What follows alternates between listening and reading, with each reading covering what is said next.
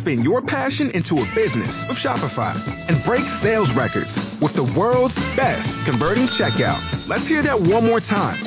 The world's best converting checkout. Shopify's legendary checkout makes it easier for customers to shop on your website, across social media, and everywhere in between. Now that's music to your ears. Any way you spin it, you can be a smash hit with Shopify. Start your $1 a month trial today at shopify.com/records. This is Action Sports Jax on ESPN 690 and ESPN690.com.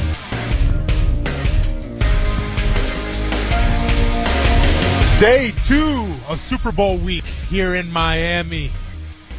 Coming off with beautiful Miami, joined by my co-host, Action Sports Jax, Marcel Robinson, the king of selfies. My original co-host, Brent Martineau, right now is on location getting some audio from the Fox Sports guys, so he'll be back momentarily. But we have a couple guests stopping by the booth today as well, including MMA legend, the American gangster himself, Chael Sonnen. And if Brent Martineau wants to take his time, just let me do that interview. Hey, I'm not going to complain about that, but we'll see how it plays out. But like I said, we're in day 2 here in good old Miami. The weather's treating us very well. And last night, I mean, it was kind of the kickoff to the Super Bowl week, right, Marcel? It's right. You meet all the players and everything. They get the pomp and circumstance, all the introductions. And I'll be honest, man, I was excited because I had some former teammates playing. But what was supposed to be a night of getting interviews ended up, for me at least, from the Kansas City Chiefs side, it ended up being like a class reunion of 2013. Yeah, I would say, much like the Senior Bowl, that last night was one of those nights where you were actually on camera being interviewed more than interviews that we did. I want to say, how many interviews did we interviewed? 4 people. Yeah. And you were interviewed at least 3 times. At least 3 times. You can chalk it up to maybe 4. The last one that I did, and I kind of felt bad in retrospect now because I wasn't necessarily maybe the most polite to the lady. But what ended up happening was it was me. There was a volleyball player from UC Irvine, and then I think another athlete. And I didn't get to talk to her at all. I didn't know what sport she played. But they all kind of like wrangled us up, and then it must have been from like a Latin state, like a Latin news station. It was. She came up and high energy.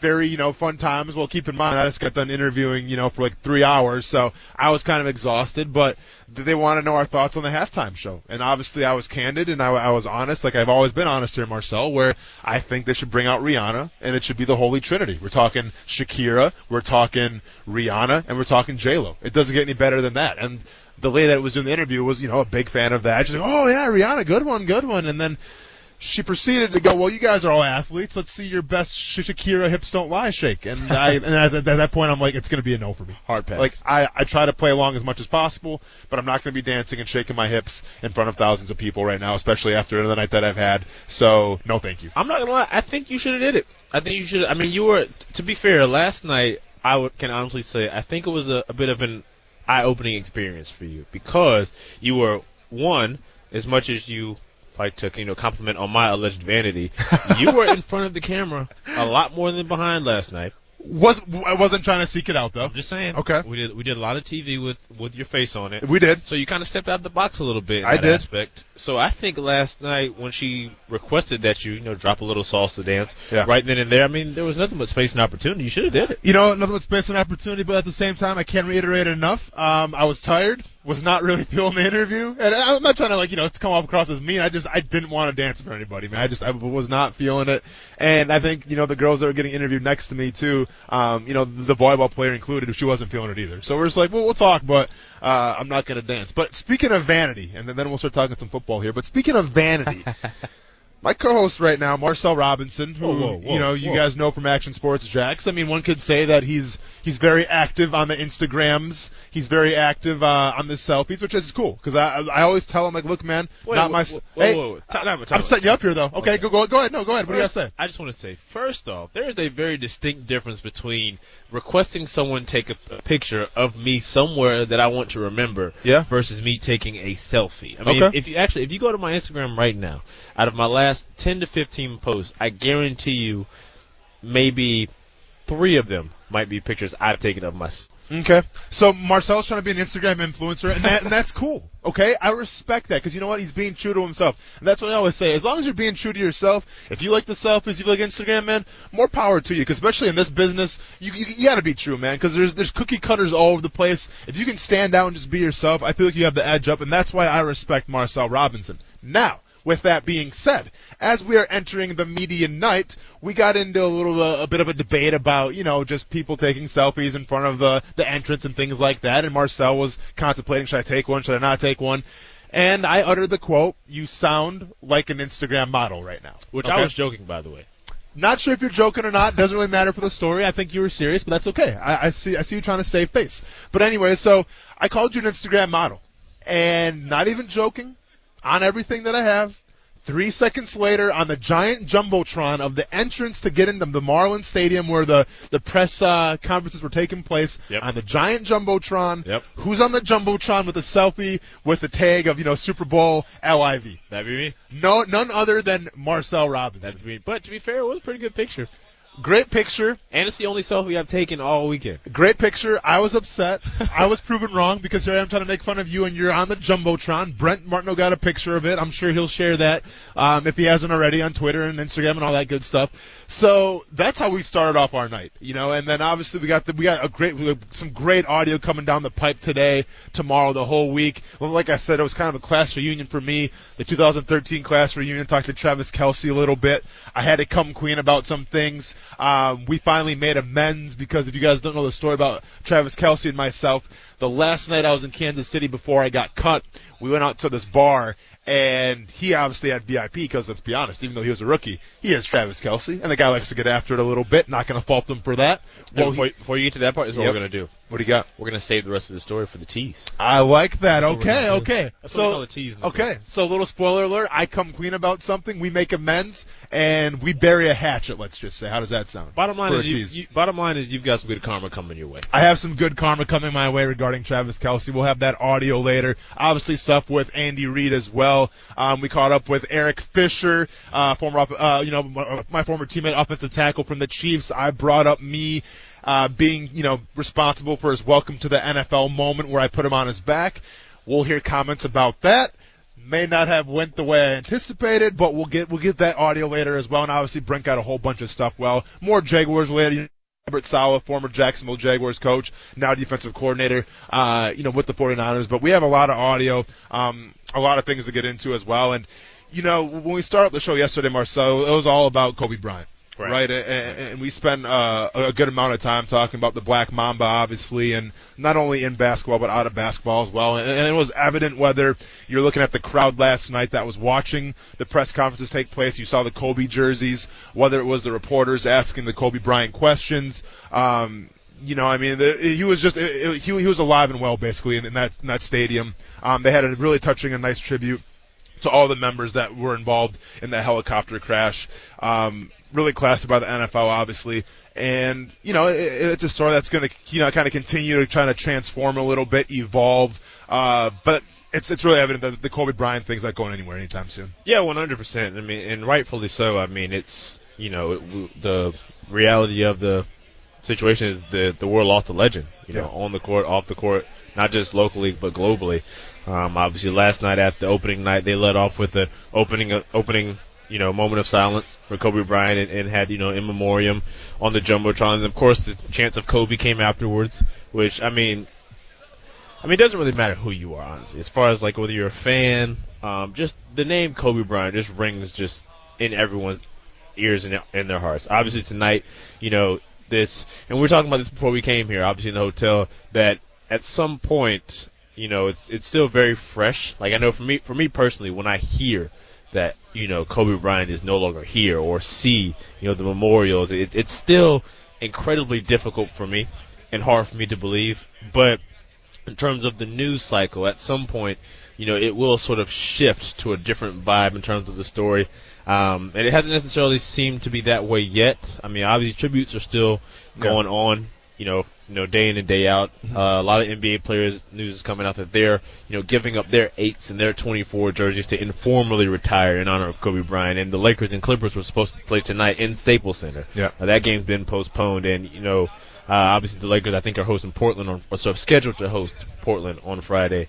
But yeah, just like you said, everything opening night, all the players, every player. George Kittle from San Francisco said that Kobe Bryant was one of the players that made him want to play sports. I think that's something that all those players from opening night that we interviewed, even for someone like me who basically grew up, as a Kobe Bryant fan, this one's tough. Yeah, this one's gonna sting for a little bit. And obviously, there's a lot going on here. We got a lot of football to talk about. I guess just kind of one last thing with the Kobe Bryant thing now going forward and try to move the conversation along. I've been on social media and everything, and the big thing now, it seems like there's petitions, to get Kobe Bryant to be the new official logo of the NBA, Yeah. To replace the infamous Jerry West logo. And I just want to get some of your thoughts. Like, how do you feel about the possibility of the NBA adopting that? Not saying that they have, but how do you feel about the public outcry to say let's change the Jerry West logo to the Kobe Bryant logo? I don't know. Look, like I said, Kobe Bryant was probably my first actual real favorite player in terms of basketball. I grew up playing basketball. Basketball was the first game I learned to play, loved to play. But in terms of the actual changing of the logo to a Kobe Bryant emblem of some sort, the only reason I would say I'm not necessarily for it is just because I feel like it would set a bad precedent. We hope nothing like this ever happens again, but if this were to happen, say, in 20 years to someone else, at that point, your hands are kind of tied, and you would have to do the same sort of, memorial for that particular person. And I think that's something that I don't think the NBA wants to get into. It's a great thought. I can understand completely why everyone wants to do it. To be completely honest with you, if there were some sort of way, not necessarily an alternate logo, but I would love to do something permanent to honor Kobe Bryant. But as far as changing the logo, I don't think that's the way to go just for that particular reason. And it's also kind of funny, like I've seen that a lot in terms of petitions. A lot of the people that are petitioning for Kobe Bryant to be the new logo are actually unaware that the logo is a representation of an NBA player. Like, Correct. I see on Twitter, not many people know that that's actually Jerry West. Correct. So if you're finding ways to change the logo from one player to another, like I said, I just feel like it sets a bad precedent, and you're kind of opening up a can of worms that could potentially be rocky later on down the line. Fantastic, man. Yeah, and that's what and I think the biggest point is the fact that our generation's right, they don't know who Jerry West is, so there's no appreciation for it. But at the same time, I think tradition obviously is big, not maybe as big as in basketball that is in baseball, but I think that the Jerry West logo is synonymous with that, and then you have to start asking the question. It's a horrible question to ask, but you got guys like LeBron James. Like, if LeBron James retires, like, what are you going to do for him then? So it just kind of goes on a long list of, okay, well, if this player retires or something happens to this player, what do you do for him? So, I understand everyone's heart's in the right spot. Right. In terms of changing the logo, I think it would be a great memoriam for Kobe Bryant. But I think the jersey's getting retired, the numbers getting retired, all that stuff. I think that's probably the classiest gesture you can actually think of. So, obviously Kobe Bryant's a guy that it's going to be sprinkled on our show probably throughout the week and everything. But let's be honest here, this is Super Bowl week. We're going to talk some football as well. But on top of football, when we come back on the show here, we're going to talk a little bit MMA with a guy by the name of Chael Sonnen. Any MMA fan should know who Chael Sonnen is, the American gangster. I like to call him the Conor McGregor before the Conor McGregor. He was the guy that kind of revolutionized the trash talk in MMA and everything like that. So when we come back on the show, hopefully we'll have Chael Sonnen here momentarily, and I'm a fan, man, so I can't wait for this interview. I couldn't tell. I know, right? You can't tell at all, right? I'm not just like I'm glowing or anything like that. And Brent Martineau will be back, too, from interviewing the Fox Sports News guys as well. So, whole chock-full show today, man, we got to get to. We've got a great show for everyone. And then we obviously have football to talk about as well. And we got plenty of great interviews from last night, too, from some of my former teammates, including Travis Kelce. That, Chael Sonnen, football talk, everything when we come back on Action Sports Jax on ESPN 690. Welcome back to ESPN 690 with Action Sports Jax. I'm Austin Lane. My co-host Brent Martineau is out gallivanting around Miami right now. He might be getting a nice, some kind of Cuban sandwich or a nice coffee or something like that. That's okay, man. I'll hold down the fort. I'll do all the work myself. It's what I do, man. I'm a jack of all trades. And speaking of being the man, I'm joined by the American gang. Well, are you still the American gangster? I still am the American. It's still America, man. So I am joined by the American gangster, Chael Sonnen, former UFC fighter, former Bellator fighter, retired as of right now. We'll see how it plans out down the road, obviously.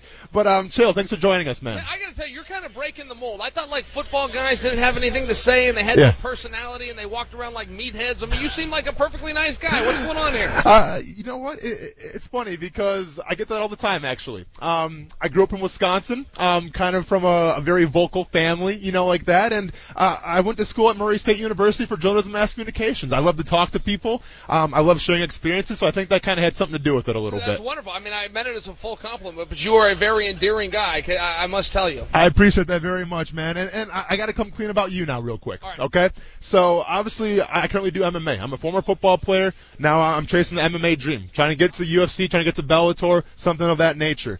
And coming up, watching the UFC, obviously I was a big fan, and I know who you were right away. And I'm reminded by Silva Sonnen 1, when you guys fought for the first time. I'm reminded of Bisping and you, and I actually was cheering for Michael Bisping, which says a lot about what I thought about you at the time. Okay, but here's where I kind of stood. Okay, I considered you a guy who talked a lot of smack, and I considered you a guy who was arrogant and just this overall cocky guy, and obviously I had a preconceived notion of you, and obviously having a preconceived notion, I didn't do any research at all. I formed my opinion of you, didn't know your background. I'm like, I just don't like this guy. Fast forward to 2013, the Ultimate Fighter, Team Jones, Team Sonnen, right? I was cheering for John Jones, obviously. I was hoping he was going to knock you out. But there was a moment on that show that completely changed my mind about who you are as a person and what I thought about you. And that was when you were sitting down in the cage with a guy by the name of Uriah Hall, who at the time was a very promising fighter, still a great fighter to today, but I mean he had the highlight KO, he had that spinning back kick and everything. And you're talking to Uriah Hall about dealing with pressure, dealing with the fear of losing, and just, overall the mentality of fighting. And I remember you in that moment, you kind of revealed the curtain a little bit to someone who didn't really know your background, and you kind of pervaded, I don't want to put words in my mouth, but you kind of pervaded, if I'm not mistaken, like, it's okay to embrace the fear.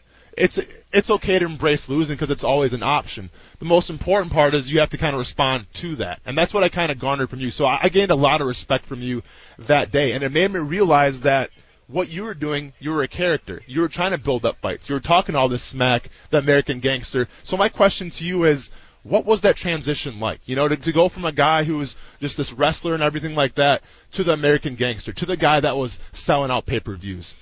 Well, there was a lot of compliments in there for me, so thank you for that. You're welcome, man. I followed my career, that really does mean a lot to me. I got to tell you, though, it is true. I mean, people will tell you losing's not an option. That's ridiculous. Losing's always an option. You can always opt to lose. I don't know where somebody came up with that or thought that was like some tough guy thing to say. It's an option, but it's a choice.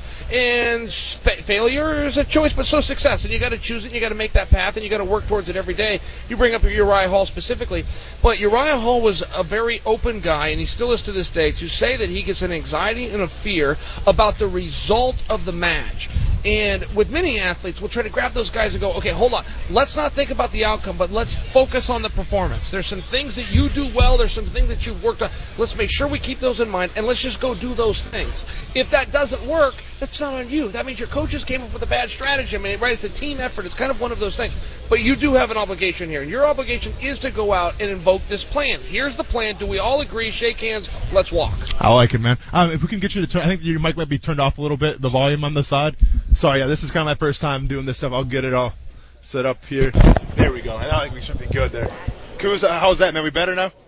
All right, fantastic. All right, we got you. So you mentioned it, though, and you brought this persona, the American gangster, and you, to me, you're the pioneer. You're the Conor McGregor before there was a Conor McGregor, right? And I honestly think that. Now, we have guys like Conor McGregor. We have the Colby Covingtons. And the way I see it in the landscape of MMA right now, I feel like the Conor McGregor type, or even like your type of talking the smack, I feel like it might be dying out a little bit with guys like Jorge Masvidal, with guys like Khabib, obviously now. The more humble approach, the more relatable approach. Do you feel like that entertainment kind of era of MMA is dying out a little bit now, or is that going to kind of last forever? I think we're in the entertainment era right now. I think I helped to create the entertainment era, but I must tell you, I'm a hypocrite to that. I don't like the entertainment era. I like the competitive era. I like back when it was anybody, anywhere, anytime. You set the rules, let's shake hands and go, and the best man will win. I just personally appreciate that a little bit more. And let me tell you one thing about, because you bring up Khabib. One thing about Khabib, and one reason why that humble approach is working, is first off, it's authentic, and it's real, and it's not manufactured. And so many fighters want to go and try to be Floyd, or they want to go and try to be The Rock. You know, don't try to be the next Rock or be the next Floyd. Be the first you. And you're not a good actor, guys. So don't try to act. Take whoever you are. Feel free to turn the volume up a little bit, but be yourself. And one thing about Khabib, and one reason that gimmick, if you will, which isn't a gimmick, that's the real him. Absolutely. But one reason why that caught on so well is it made him different. So many guys were trying to be outlandish, say outlandish things, be disrespectful, thinking this was the secret recipe to success that they identified. When Khabib comes in and is humble and talks softly, what that did is it made him stand out. All of a sudden, he's the first guy who used manners, who used being polite. That was the George St. Pierre approach to things as well. Be a handsome guy with a smile on your face. Don't say anything bad about your opponent. Well, that's a way of being different when everybody else is saying terrible things and trying to, be the next bad guy or the next rough guy around the edges. So there's always a place for somebody to slide in, but you do need, from a marketing standpoint, to observe what's happening right now and find a way to be different. Joined by Chael Sonnen from Ayo and the Bad Guy. You can catch him every single day, right? On every Wednesday. ESPN. Every Wednesday on ESPN. You have your own podcast, too. It's called You're Welcome, I That's believe. right. Talk about all the MMA. Share a lot of sweet stories from that as well. So you talked about it. You know, being the bad guy, talking the smack. From your perspective, it's something you obviously had to learn. You know, it's something you had to ingrain in yourself. My question to you is, you had a fantastic fight career, assuming that it's over right now. We'll get to that later. But my question to you is, how much energy went into that? Like, were you worried about, man, I'm spending way too much time doing all this trash talk when I should be just focusing on the task at hand? Yeah, a little bit. I mean, there's a balance there, but it did come from a perspective I was trying to get things done. And one way to get things done in this business is to make headlines. The more headlines you get, the more fans that you can get, more you got to have what's called a mandate of the masses. So I was able to steer my own ship for the most part. I could call guys, okay, this is who I'm going to fight. I could get the promoters to agree with me instead of waiting for the promoters to call. Now, that's pretty simple and pretty basic. I don't want to add and make it sound like that was too sophisticated, but that was the strategy going into that, was to get attention, get this guy to respond, and get the favorable fight that I wanted, as opposed to taking a call and let it be somebody else's idea. I like it. So, from your perspective then, we talked about Jorge Masvidal, Khabib, you know, and Dana White has been kind of echoing that, you know, that Khabib-McGregor fight, that would be huge. It would be the biggest fight of all time. And to me, I see a guy like Jorge Masvidal, who, in my opinion, I'm not sure how you feel about it, is the second most popular fighter right now in MMA. Now, obviously, I'm in the States, maybe across the globe, that's different. But I think Jorge Masvidal is the second most popular fighter behind Conor McGregor. So if you have Conor McGregor and you have Jorge Masvidal, 1 and 2, you have the most popular fighters at 1 and 2 right now, and a chance for them to square off. Why don't you make that match? Because in combat sports, that hardly ever happens. Right, doesn't it seem to make a level of sense? I agree with you. These guys want to fight each other. Now they're in the same division, now that Conor's moved to welterweight. I mean, I agree with you. Now, the other side of it, and if you're Dana, you got to be a chess player, not a checkers player, you will burn a fight. Right now you can make Masvidal and Kamaru, you can make Conor and Khabib. If you go put Masvidal and Conor together, then you're gonna make one, you're gonna cost yourself one. So it's one of those plays, but I do think if you get a calendar out and look at it, Conor and Khabib just doesn't work right now. Khabib already has his hands full with somebody named Tony Ferguson. If we're to make believe that Khabib's going to win that fight, or even just take the gamble that Khabib is going to win that fight, he then goes into Ramadan. He's a Muslim athlete. He's not going to be available again until September. Nobody's going to get in the way of Ramadan, right? I mean, you're just not going to do that. That's without bad luck. Yeah, Nobody gets in the yeah. way. When a guy says, I'm going bad into juju, Ramadan, man. Bad juju. You let him go into Ramadan. Yeah. It's kind of one of these things. So I just don't, the calendar works out in conjunction with Conor coming out and saying it's Conor's season. I mean, one thing about Conor McGregor, you can have a lot of opinions on that guy, but one thing you have to give him, he's a man of his word. Conor says, I want to fight and I want to do it in 2 months. He wants to fight and he wants to do it in 2 months, and they're going to make a fight. And right now I just don't know that Khabib matches up. And one more UFC question. So obviously mentioned Tony Ferguson, and I think it's wrong of Dana White to say we got Conor Khabib coming up because you're overlooking Tony Ferguson. I agree. And I think Tony Ferguson could be Khabib's toughest matchup for sure, from a long shot. You have Tony Ferguson, who's this long, rangier fighter, implements all these crazy strikes and everything, and who is an absolute mastermind off his back, in that 10th planet style jiu-jitsu, where if he gets taken down, you're not worried about it, elbows from the guard, whatever it's going to be. So if I'm, I'm not making any bets here, but if I'm looking at this fight, I'm trying to break this fight down, I like Tony Ferguson a lot, especially watching Ali Quinta kind of jab Khabib towards the later rounds. Tony Ferguson has a gas tank for absolute days. Why shouldn't I believe in Tony Ferguson right now? Yeah, no, I agree with you. And I used to be teammates with Tony Ferguson. Just to disclose, I do have a bias there, but he's the hardest working fighter that I've ever laid eyes on. He would do the entire practices, then he would line guys up. He would stay in the middle. They'd rotate on him until they were tired and had to go home. And then when they did go home, he would go to the heavy bag until Mark Munoz used to literally turn the lights out in the gym on Tony. That was the only way to get him out of there, and he did this every single day. He kept to himself. He didn't say much. He wasn't a showman, but he worked his ass off, and all of us saw it. I'm just saying, I fully agree with you. To make believe it's a foregone conclusion that Khabib is the champion after April 18th, I think is a little bit of a stretch. It's not foregone, and you and I aren't the only ones with that opinion. Khabib has that opinion. Khabib came out and said, I haven't been that motivated lately. I am now motivated because now I have a real challenge in front of me, and Khabib's right. So to shift from UFC to Bellator, another company that you're kind of synonymous with a little bit, your last fight against Machida, it is what it is. You kind of took off the gloves and said you were done. They always say Father Time's undefeated, and I understand that, and I also know how a fighter operates, and it's always that feeling of one more. Where you're sitting right now, Super Bowl weekend here chatting with me. I mean, are you still content with where you're at right now with retirement, or are you kind of like, man, if that one more presents itself, I'm thinking about taking it? No, I'm definitely done. That one more would present itself, yes. I think I could send a text message and get that one more. But no, I don't have an interest in fighting anymore, but I do have an interest in the sport of fighting, watching other guys, covering other guys, visiting with guys like you, sharing opinions. I look forward to your career, by the way. I appreciate it. You said you were looking to go to the UFC or Bellator. I think that's very realistic just by sitting and being here with you. I will tell you, I'm very content with that. Yeah, I'm happy with it. And that wasn't always the answer. I mean, I had a couple of hard months there when it was done where you kind of wake up and go, well, what's my purpose? What do I do? I always, every day I woke up and I had a goal and I knew how to help make little steps to achieve that goal. Now, I don't have any goals. What do I do right now? And that was tough for a couple of months to figure out what do I do with my time. I had about 4 or 5 hours a day every day that was dedicated to that sport, whether it was drive time to the gym or, shower and visit and cool down with the guys time, whatever it was. 4 or 5 hours, though, I got to find something to do. I have found those things, though, to do. I do fill up my days now quite nicely, and quite frankly, I do enjoy retirement. Well, and I'm glad you brought that up because a lot of problems that are occurring in the NFL right now are guys that, let's be honest, in the NFL especially, you don't get to go on your own terms usually. I mean, unless you're like a Tom Brady, unless you're like a Eli Manning. Yep. But 99% of those guys on that football field, they get told they're not good enough anymore, and it's like, all right, we'll see you later. We're done with you. And those guys have problems, transitioning, finding new things to explore. What is, I guess, the biggest piece of advice that you could give them? Because you're a guy, too. Like you said, you're trying to find that void to fill a little bit because you had so much time in your free hands. What advice would you offer to NFL players, I guess any professional athlete transitioning to a new career? Yeah, well, and you are right about that. And look, it's very true that you are never done with this business, but you will wake up one day and this business is going to be done with you, and that's just a very real thing. So you try to enjoy the good memories. If you can go out on your own terms, like the Mannings and the Bradys and the Joe Montanas, which is a very rare thing to do. In my sport, the Lennox Lewis and the George St. Pierre's, and I don't think I could name a number 3. I mean, nobody goes out the way they want to go out. We all go out the same way, which is flat on our back and embarrassed. I mean, but that's the way that this business is. It's Absolutely. a very rough business. And I would just share with you, to make sure you can move on, some guys in my life that I always thought were kind of weird is when I was in high school, it was my time. I was in high school. I go to the football games and enjoy it. And some guy that had graduated 2 or 3 years before me, or, out of school, would show up to the game wearing his Letterman's jacket. I always thought those guys were kind of weird. I had buddies in college, and, they got like a tattoo of our college mascot or something on their shoulder. I go, man, that's cool for right now. Yeah. Make sure you can turn the page. Make sure you're not locked in anything. Wear that Letterman's jacket.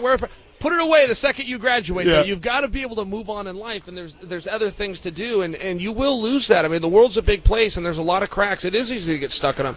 It's very real. Nobody's really going to cry for an athlete because his career ended and he doesn't get to play a game anymore and get a bunch of attention. That's true. Correct. No one's going to cry. But that athlete's still a human being, and it's the only life that he knew, and it is a little bit tough for him. And it's funny you bring up, like we're in the Letterman jacket and stuff. I'm reminded of a story when I was in high school. I wanted to get my high school, I want to get number 88. That's what I was in football. I was 88. Wanted to get that tattooed right on my arm, man. Like, show it loud and proud, number 88. I was a wide receiver.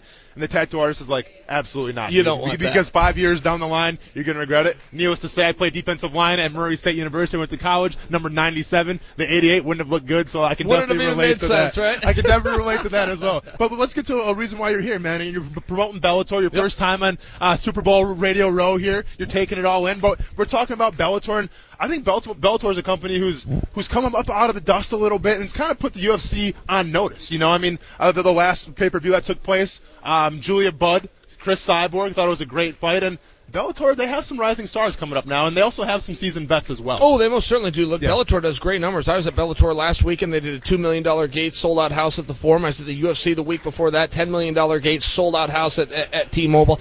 I know that people say competition is good, and I know people believe largely that the UFC and Bellator are competing. I don't know in practice how literal or true that statement is, only because unless you're going head-to-head on the same dates at the same time, looking for the same audience to pick one channel or the other, I'm not sure about that. Look, when I walk into a store, Coke and Pepsi are now competing. Sure. I'm going to grab one or the other, and I'm only going to grab one of them. I'm going to walk up and pay my 60 cents. I'm not positive how much Bellator and UFC is competing as much as they're operating in the same space. I think they do compete over talent.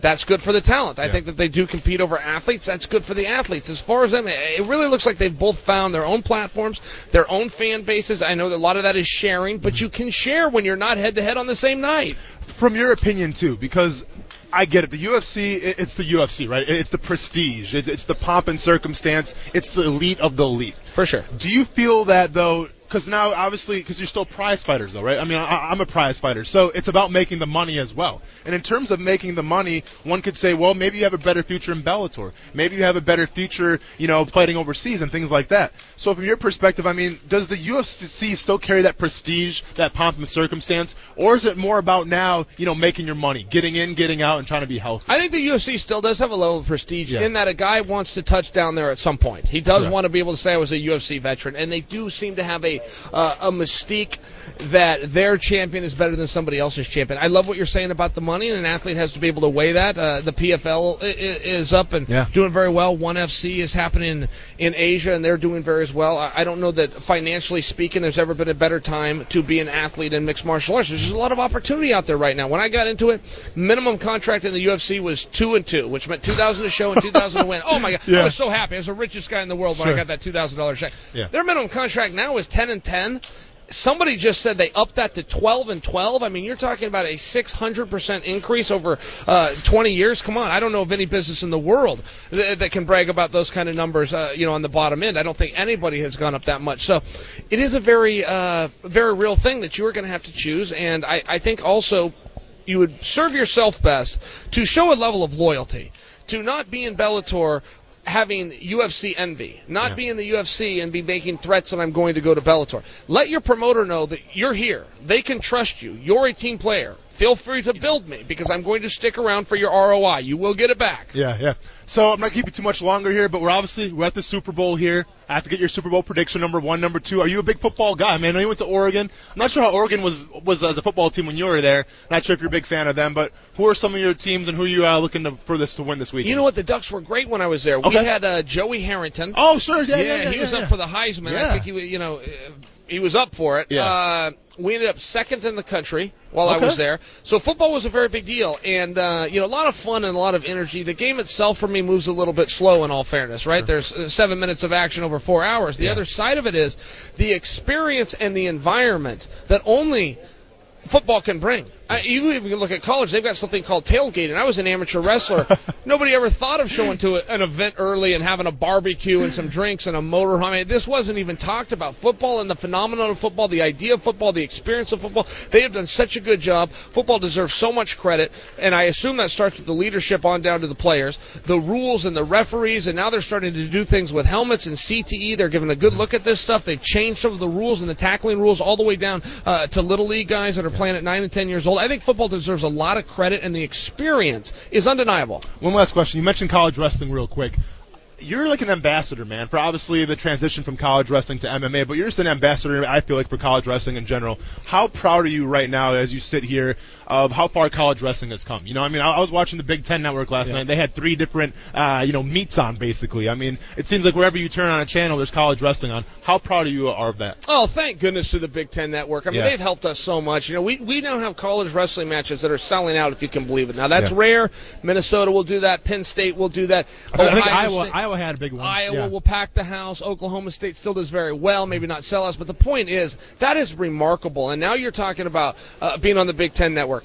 FS1 was carrying the Arizona State-Ohio State duel a couple of weeks ago. I didn't even know about it. Thank goodness I got a text message. I got to turn it on with my son. I mean, it was a real treat. There's not a lot of times you can turn on your television and see it. Flow Wrestling's done a great job exposing us all to international talent and overseas competitions. Never been an easier time to be a wrestling fan, and that's saying a lot. Wrestling is one of these things you have to care about and do your research on to be able to keep up with. So I appreciate you giving it a shout-out. Thank you. Without a doubt, man. We appreciate you coming by here. We'll take up any more of your time. I know you've probably got a busy schedule ahead of you, man. Well, I've had it with you anyway. Oh, I appreciate it, man. One last question. Who's winning, the Chiefs or the 49ers? No, 49ers. Come on. 49ers, okay. Look, and you're too young to know this, but there was once a year called 1987, and the coolest man alive I was born. was called Joe Montana. Okay. I'm riding with Joe. All right, sounds like a plan, dude. Thanks for stopping by. All right, we got more coming up from the Super Bowl media party when we get back on ESPN 690 and Action Sports. Jax. You know, he was a friend of mine. He was a mentor. He meant a lot to this world, and he made a positive impact. And there's nothing that I can say to really quantify his impact on myself and on others. I just know how he would have, wanted me to take this and to react, especially in this moment in this game. I was really sad yesterday, and I was sad this morning. I was kind of down. I mean, he would tell me to stop being a baby and man up and play it and do it in his honor and win this game for him, and that's what we're going to try to do. Well, that's Richard Sherman talking about the late Kobe Bryant, of course, and so many people continue to weigh in on Kobe Bryant and the passing of. We just got done with a bunch of interviews with the Fox Network folks. Obviously, that was a topic. Terry Bradshaw, very eloquent on Kobe Bryant and put things in perspective. You'll hear some of that throughout the rest of the week, maybe even a little bit later today. Brent Martineau along with Austin Lane, Stuart Weber, Marcel Robinson here at Super Bowl 54 in South Florida. Koo's back in the studio. Thanks for getting through the first half hour. We had a little collision of times with the Fox Sports folks, but I tell you what, it was worth it. Joe Buck was fantastic. I asked him about his St. Louis Rams moving a couple of times as a kid and how that stung. Well, not just as a kid, because a little bit later on too. And he talked about fandom and winning in the NFL and the marriage between that. Really good perspective on the Oakland Raiders moving recently, and also the Jacksonville Jaguars with all this London talk of a couple of games. So not necessarily moving, but a couple of home games potentially taken away from Jaguars fans. We'll discuss that.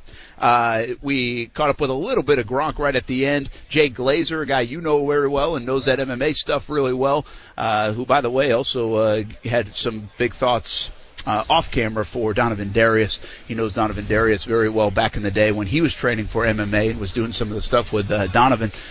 We also caught up with Terry Bradshaw, Howie Long on Tony Baselli, Jimmy Johnson as well. So all of those guys coming up in just a little bit. One of my favorite parts, I was just telling Stuart, I'm a sucker for that stuff here at Super Bowl week. I like, because you don't always catch up with those guys. CBS does it, NBC does it, Fox does it. And we catch up with the NFL Network guys at more events because they're at the draft or they're at the Super Bowl. But it was really good to catch up with some of the Fox guys and people see them and hear them all the time, but to get them on a Jags angle, because on those national shows, they don't really talk about the Jags, let's be honest. Sure. And so I asked Terry Bradshaw, Minshew or Foles?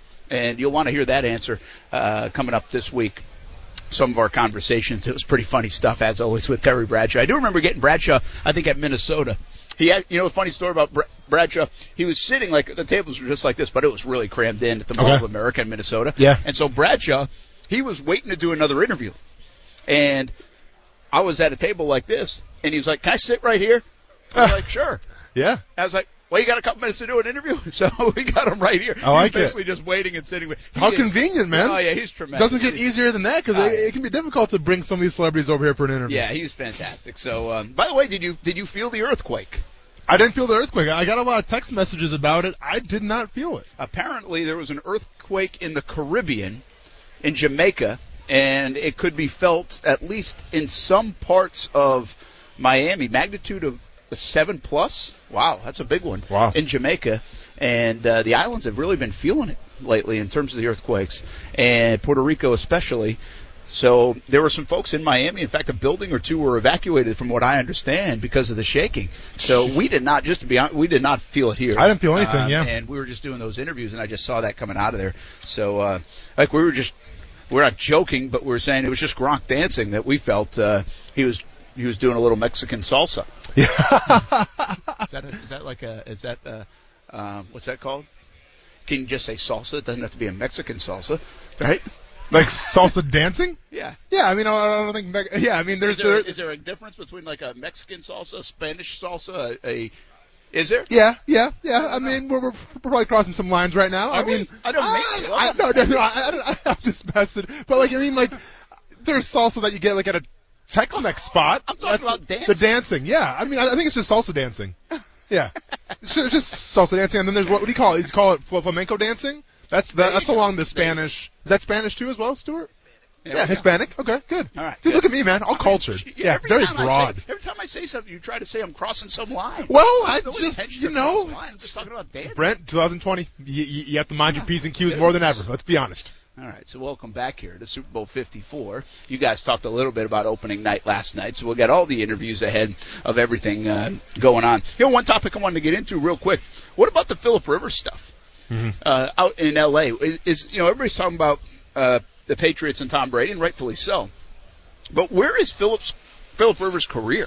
I mean, talk about a crossroads. Does anybody want him? He's never been able to win. So does that steer teams away from him, even though he's super gifted and probably still has a little something in the tank? And the way Brady and Breeze have played over these last few years in their elder years, I mean, you'd say, Rivers might not be done, but then there is Eli Manning, who looked like he was starting to fade. So he's 38. Mm-hmm.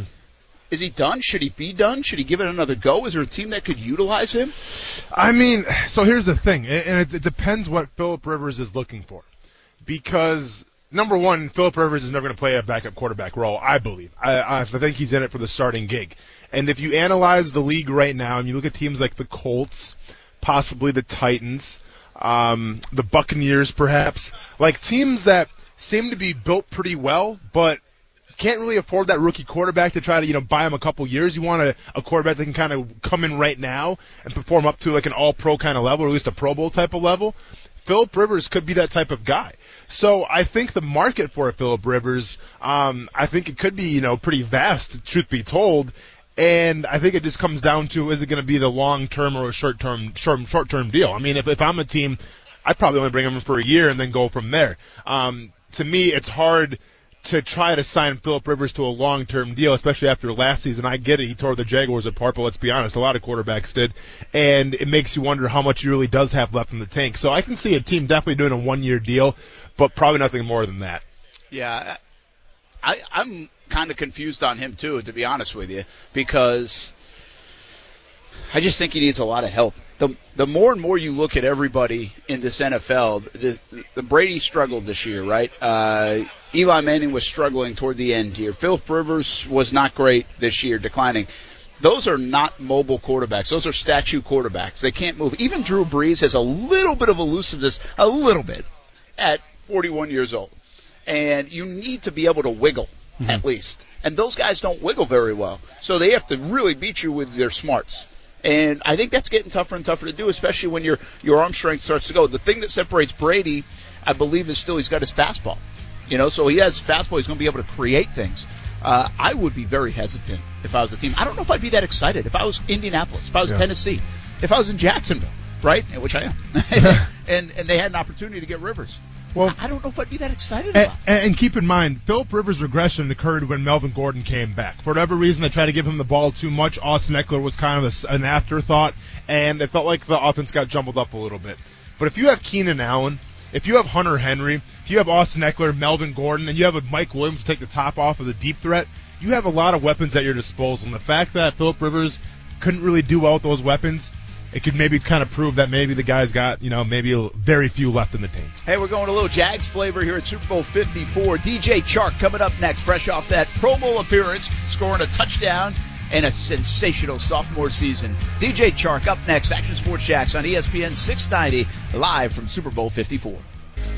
That's Jimmy Garoppolo from the San Francisco 49ers talking about this football game coming up on Sunday. Of course, we'll talk a lot more about it. Always interesting covering the Super Bowl with two teams that don't have a lot of Jags flavor with them. We caught up with some yesterday, but they play minimal roles on that football team to a degree. Again, former linebacker coach Robert Saleh will play a big role in this football game, but he's the defensive coordinator of the San Francisco 49ers. So we'll talk more about the game as the week goes along. We'll talk more to the players, and we did catch up with Chad Henne and others yesterday at opening night, former Jags who were in Jacksonville for a bit, had some very good things to say about their time there and now are playing for a Lombardi Trophy and a Super Bowl ring. Brent Martineau, former Jags player, Austin Lane, here at Super Bowl 54 in Miami. Action Sports Jacks on ESPN 690. By the way, we have our Renna's Pizza Big Game Party giveaway coming up this week. We want you to be a part of it. Along with ESPN 690, we're looking for a 30-second commercial. You can leave it on the social channels of ESPN 690 or call ** 690. Leave it there. Austin is delivering on Sunday if you win. Key words you have to have in your commercial about your party on Sunday.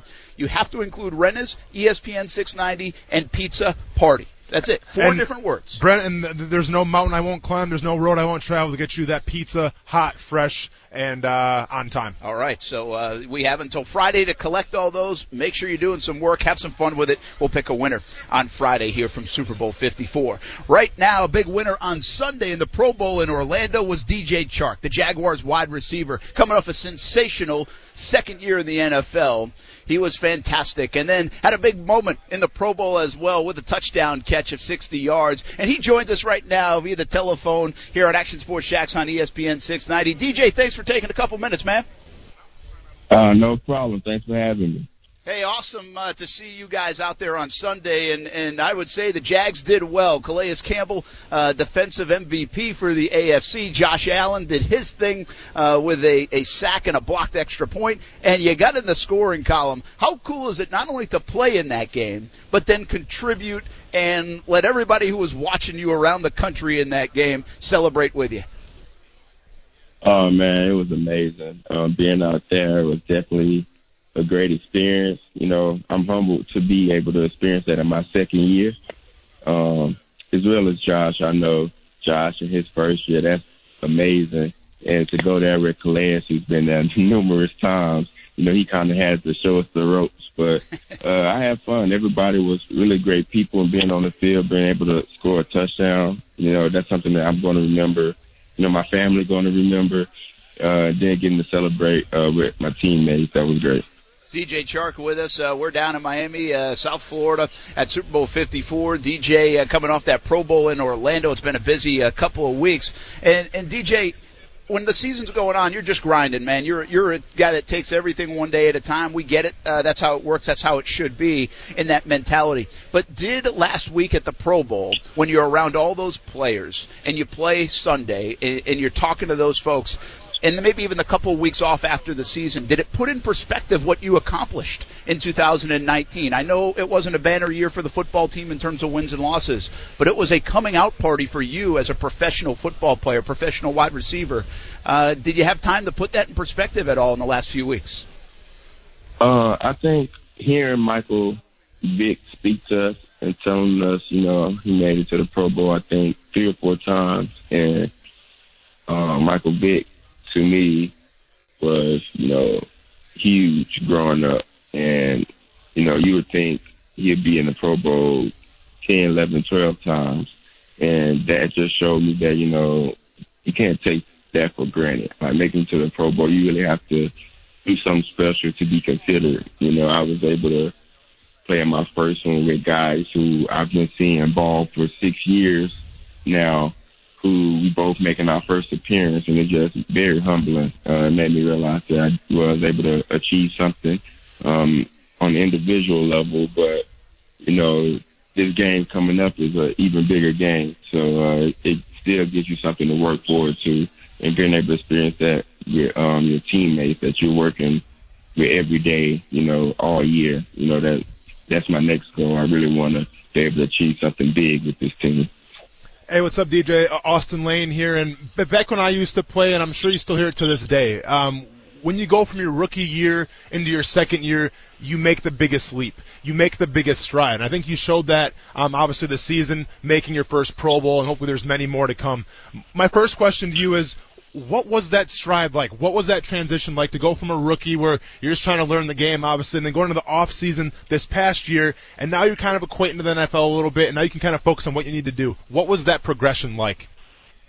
For me, that first year, it was my first time living out of the state of Louisiana, being on my own, finding what works for me. But the second year, after being through it, I was able to get help, supporting help in place, taking my studies more serious from when I go to bed to when I wake up in the morning, being in practice on time, actually getting treatment, actually learning defenses, things like that really helped me out this year. And taking it one day at a time, instead of, just worrying about game day, trying to master the game plan on that first day of practice on Wednesday when I'm running routes, trying to get, the timing right with Nick and Gardner. Those things really helped me out this year, because being able to catch my first touchdown pass, to catch a multiple, being able to have my first 100-yard game, and now my first 1,000-yard season, I feel like I know what it feels like. I know what it takes to do it now. So, it just gives me another advantage moving into this year. And when you talk about the advantage and the ability to transition to a new season, obviously now you're done with the Pro Bowl, you're going to take a little time off, right? You're going to rest your body, you're going to rest your mind. You absolutely have to do those things in order to be successful in the NFL. But I guess my next question is, so after you do that, after you rest and everything, you're ready for the new season, how do you grow on that? How do you not be satisfied with your Pro Bowl showing of your second year? How do you actually progress and get even better your third year? I got a lot of goals, that I want to achieve. I usually don't, speak on my personal goals. I just, try to work towards them. But, this year was good, but it was by no means great for me. I'm not satisfied at all. And, I still have things I want to do individually and as a team. And, I want to be able to bring other guys, with me and experience success, and same as that's why I admire Calais. He always trying to bring guys with him, and being able to experience something like this shows me why he has that passion that he has. I always call him an old man because he's always speaking wisdom all the time. But it's kind of like that moment when your parents say you something your whole life, you don't believe, then it happens. He said my parents told me that. I kind of look at him as a role model in that aspect. Guys like Nick, who I talked to all year, who helped keep me grounded the whole year, helped teach me a lot about defenses and audibles. And just being around guys that know the game, that's been around, that's seen it all, that's seen Super Bowls, Pro Bowls, things like that. And I feel like there's no way that I should be putting limitations on myself. So I'm just going to continue to strive and continue to try to get better every year. The trend is certainly up for DJ Chark, Jaguars wide receiver, going into his third year. Joined Brent Martin, Austin Lane here in Action Sports Jacks on ESPN 690 down at Super Bowl 54. And you brought up something that's really interesting. And, obviously the big topic all year and the big topic of the offseason is going to be the quarterback stuff with Nick Foles and Gardner Minshew. But as a player, how impressed were you with Foles? Because I've heard that from several guys now, his role, even though he was hurt or even though he went back to the bench. Were you almost surprised that someone could handle themselves the way they did? And were there more examples of that from Foles that you saw throughout the year? Honestly, at this point, I'm not surprised at all. When you came in, you got a sense of his personality and his beliefs, and I feel like he's very strong in his beliefs. And I feel like that helped me as well. And, he always took time, to talk to me about anything on the field or off the field. My success is, he told me about when he went to the Pro Bowl. He told me about when he won the Super Bowl, having to step into those big crucial moments and how to deal with those. And one thing I can say is, he lived by what he said. The things that he preached, I can definitely say he lived by them. I feel like he went through challenges, but he never wavered at all in his beliefs, and that's a leader, And then there's Gardner Minshew, man. He's a different cat. Yeah. How much fun was Gardner? And I guess how impressed were you with the rookie this season? Me and Gardner are really, really cool. I talked to him not that long ago while he was, driving around the world in his RV. I'm very impressed with him. He stepped into a situation that I can honestly say that if I was put in the same situation as a rookie, I can definitely say I wouldn't have, performed the way he did this year. And, to go from, being drafted, sixth round to having everybody in the stands with mustaches on their face watching you. That's a pretty big deal. That's a lot of pressure to be putting on, a first year quarterback, and let alone he have to lead a team into, some pretty tough situations. But, he never wavered either. He stood strong. One thing I admire is him and Nick, their connection, their bond. Even on the outside, when people try to tear that apart, they was really, really close. I always saw him, listening to Nick. Nick always being willing to talk to him. Now, I think that really helped the team. That definitely helped the team. DJ, we talk about Gardner Minshew, obviously. It's the jean shorts, it's the mustache, it's the bandana, and that's what fans love about him, right? But from the player's perspective, I've heard this word uttered a couple times from a couple of his teammates. I'm not sure if you're one of those guys included, but you hear on the sidelines they go, he's a dog. He's a dog. He's a dog. And to me, that's the ultimate compliment, right? Like, that's the ultimate compliment. I don't care what kind of sport you're playing, football, basketball. If someone calls you the dog, that's the ultimate form of respect. So my question to you is, we see the Gardner Minshew off the field, the cool press conferences, the crazy style and all this crazy stories and stuff like that. But what is it about Gardner Minshew in that locker room, on the practice field, on the field, during a game that we're not seeing that makes him the dog, that makes him, fun to play for? I mean, I just came back from getting treatment at the stadium today from the game. I got back to Jacksonville. So I went up there, and Gardner's in there working out with the strength coaches. They got the music blaring, things like that. And I think that's what makes him a dog, He's willing to work. He's always there for competition. He's not going to back down no matter what the situation is. He's not going to get rattled. And that's the type of guy that you can, put trust in. And he's a great guy off the field, jokes all the time, but it's a different feeling when you're joking with a guy that when y'all put the pads on, he's going to give it 110%. And that's the thing that I like the most about Gardner. He's a brother to me, and I feel like I can always count on him. And, the strength coaches ask me when I'm going to be in there, and I'm still going to take a few days off. But, I don't blame you.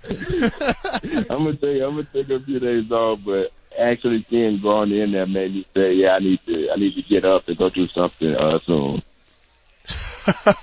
Yeah, man. I guess Milo used to tell us to take a whole month off, but I guess with Gardner Minshew now, that whole philosophy and that mindset's kind of changed a little bit. All right, so we talked about dogs a little bit, DJ. Let's talk about cats now, man. Your cat dance is obviously a pretty popular thing. Started at the Senior Bowl. Is now kind of anonymous with Jacksonville Jaguars fans. My question to you, though, is do you keep it fresh? Do you come out with something new next year? Or do you kind of go with the old standby, kind of what got you there with the cat dance going forward? I feel like that's like the retro. You can always come out with some new shoes, but you might have to throw it back to the retro sometimes. So I'm going to break it out sometimes, but I'm going to try to keep it fresh. I'm going to come out, like in the Pro Bowl, I didn't know. I wasn't expecting, to break the 60-yarder. So as I'm running down there, I was trying to think of what should I do. I had a lot of time, so I was still thinking. So I just decided to, hit the little front flip. But my teammates weren't satisfied with that, so we had a little jigging session on the sideline for a little bit. But I try to keep it fresh. I ask my friends and people, what should I do? This year I'm gonna give it some consideration with my teammates. I like the jigging, so if he say he wants some jigging, I'm gonna have to do that for him and Miles. Well, if you give some consideration too, man, does a part of you want to help Josh Allen out with his sack dance and everything? Because I mean, the guy's a Pro Bowler now, man. I feel like he has to have like a Pro Bowl kind of sack dance. I ain't gonna lie, the little shimmy with the little constant thing, that was kind of fire, But I think we need to get together and get a suggestion box, and see what the people around the facility want to see. I always love the dynamic. DJ Chark with us, Jags wide receiver. We're going to wrap up, too, let you go, man. I appreciate you taking a few minutes. But you are so calm, cool, collected, kind of quiet guy that we talk to all the time, at least the guy we know. Yet there's that fire, that energy, and that big personality inside that shows out on that football field, which is pretty cool. And speaking of personality, I just want to go touch like an LSU Tiger because I feel like my month, my week, my year will be a lot better if I do. I mean, you had a great season. Leonard had a great season. Tyrann Mathieu in the Super Bowl. LSU wins the national championship. Joe Burrow's the talk of the world. It's pretty good to be an LSU Tiger right now, huh? Oh yeah, this the year. This was definitely the year to be a Tiger. We're not a Clemson Tiger, but a LSU Tiger for sure. But yeah. I told the receivers at LSU, their game be on Saturday. They kind of inspired me that I had to go a little harder on Sunday because, they was going crazy. So I think it's definitely a brotherhood, and we feed off each other. And that's one thing I like about LSU. It's always love when you go back. We're blessed enough to have a lot of talented players, in the NFL. You can pretty much do a jersey swap every game. And it's always communication going on, and those guys always inspire me. Being on the team with Jarvis Landry, that definitely inspired me this week. He's definitely passionate at all times. So it's definitely an honor to say that I went to LSU. Yeah, and you had a big year. LSU had a big year, and DJ doesn't even know this. We have one small connection. You don't even know this, Austin. DJ's from Alexandria, Louisiana, kind of in the middle of nowhere, Louisiana. My first job in TV. Yeah. Alexandria, Louisiana. Nice. Right, so I know a little bit about Alexandria, Louisiana. I like it. My wife taught at Bolton High School, though. No, actually, we were at KLAX, and I don't think it exists anymore. So, but you're right. You just mentioned the station there that was a competition, huh? Well, yeah, that's kind of like the legendary station in Alexandria. But I might have brought this up to you one time. Tunks is the place that we used to go to. That was back in 1999. I hope it still exists. Oh, yeah, it's still there. All right. No, it's still there. Hey, listen, here's the deal. I'll set this up with Brooksy or something, but I want to go back. We'll go back to your hometown, do a little story on you in Alexandria, and I'll take you out to Tunks, okay? I bet. That's a deal. All right, good deal. DJ Chark, happy for you, man. Great season. Looking forward to 2020 for you as well. Thanks for taking a few minutes. Thank you. All right, DJ Chark, Jaguars wide receiver. Isn't that funny about guys? Like, listen, I kind of you are who your personality. I could tell, kind of like off the field, on the field. Sure. Chark's a quiet dude. Yeah, like he's a quiet, reserved, kind of calculated, just really nice young man. Mm-hmm. But on the field, then you see like I'm almost surprised sometimes when the playful side on the touchdown celebrations, sure. And there's a little bit more in there that we don't get to see. It's kind of like. I think he's going to have a career as he continues to grow professionally and put up these kind of numbers that I think that that curtain will be peeled back a little bit more and more and more as he goes along. And by the way, I'm not being critical. I think I think it's a cool thing. It's wild to me, that dynamic, and I'm feeling he's a heck of a football player. I don't think this was a one-off thing.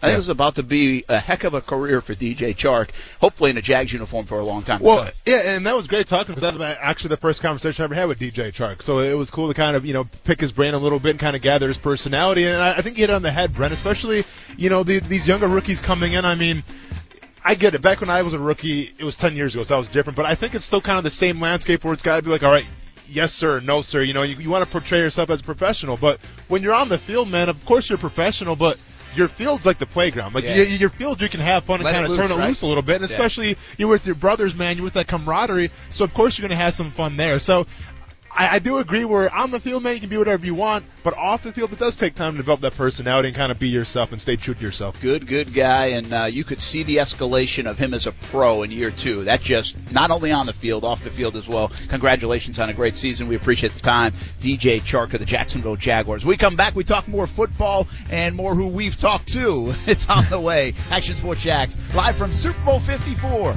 ESPN 690.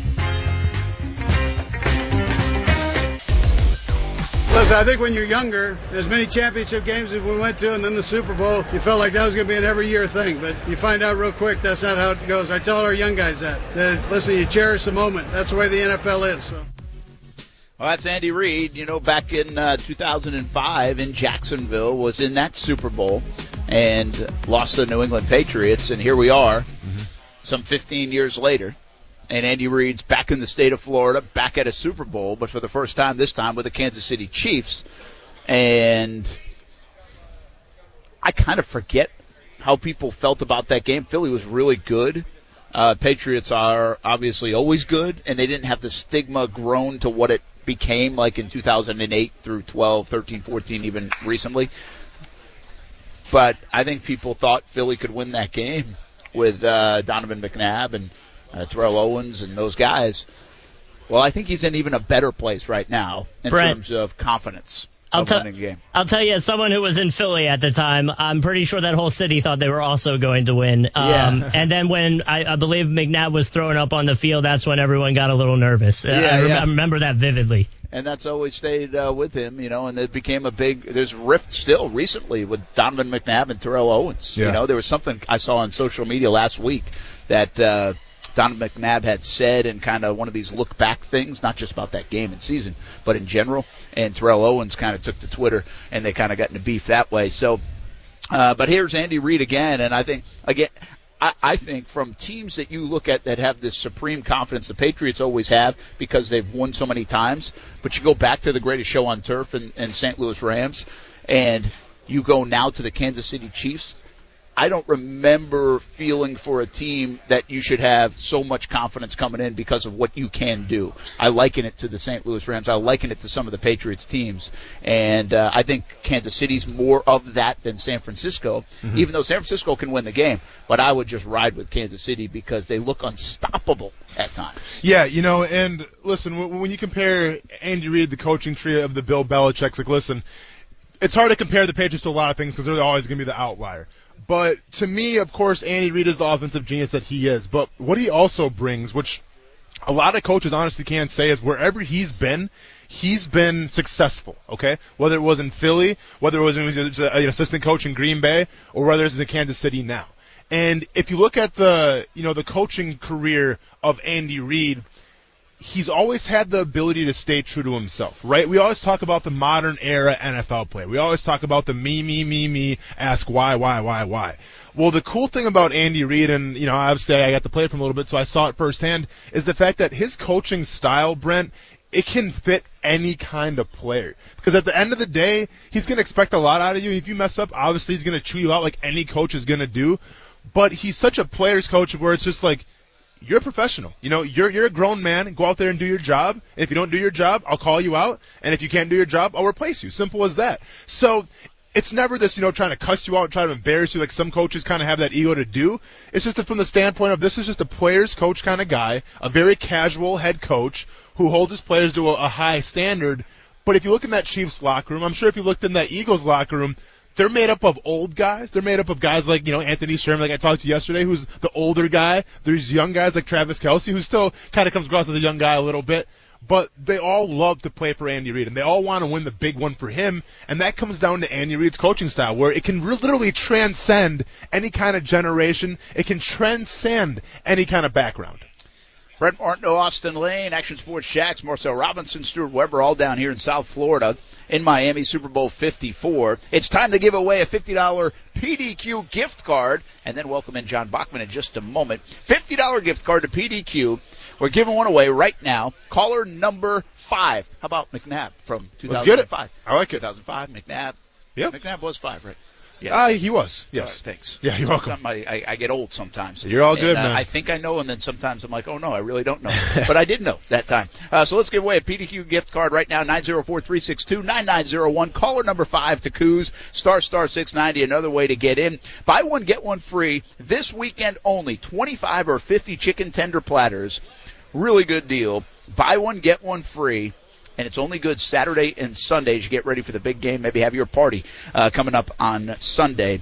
So $50 gift card right now, 904-362-9901. Caller number 5. As we welcome in John Bachman back in the Action Sports Jax studio, stopping up from Action News Jax, CBS 47 and Fox 30. Hey, John, I know you know this, but I guess we had an earthquake somewhere around here. I was just going to ask you if you guys felt it because Miami Police Department's just tweeting that they're setting up their unified command in the Brickell neighborhood, which is just south of downtown Miami, as I'm looking on my Google Maps here, where there were buildings that were shaking because of this 7.7 magnitude earthquake between Jamaica and Cuba. So, about 150 miles south of Miami. Yeah, John, what's going on in the islands right now with all the earthquakes? Is there? I don't pay attention to all of it. I see some of the headlines, but Puerto Rico in the last few weeks has been hit several times. Yeah, they've felt the brunt of it. Is there something going on? I mean, something? I don't know. That's a good question. I'm going to have to ask Mike Burrish that actual question as soon as I go back downstairs because that's a really good question. I know you're not like a scientist. I'm just saying. I didn't know if I missed something like, hey, this is the reason this is happening right now. I'm sure that we both probably have because there seems to be something happening. Clearly, you don't have what's been like 2 or 3 pretty good-sized earthquakes that have really caused a lot of damage Puerto Rico, and then now you've got this really big one. Now, this one was off the coast a bit, and it doesn't sound like anybody was hurt, at least not in Jamaica that I could find so far, which is good news. 7.7 is very big.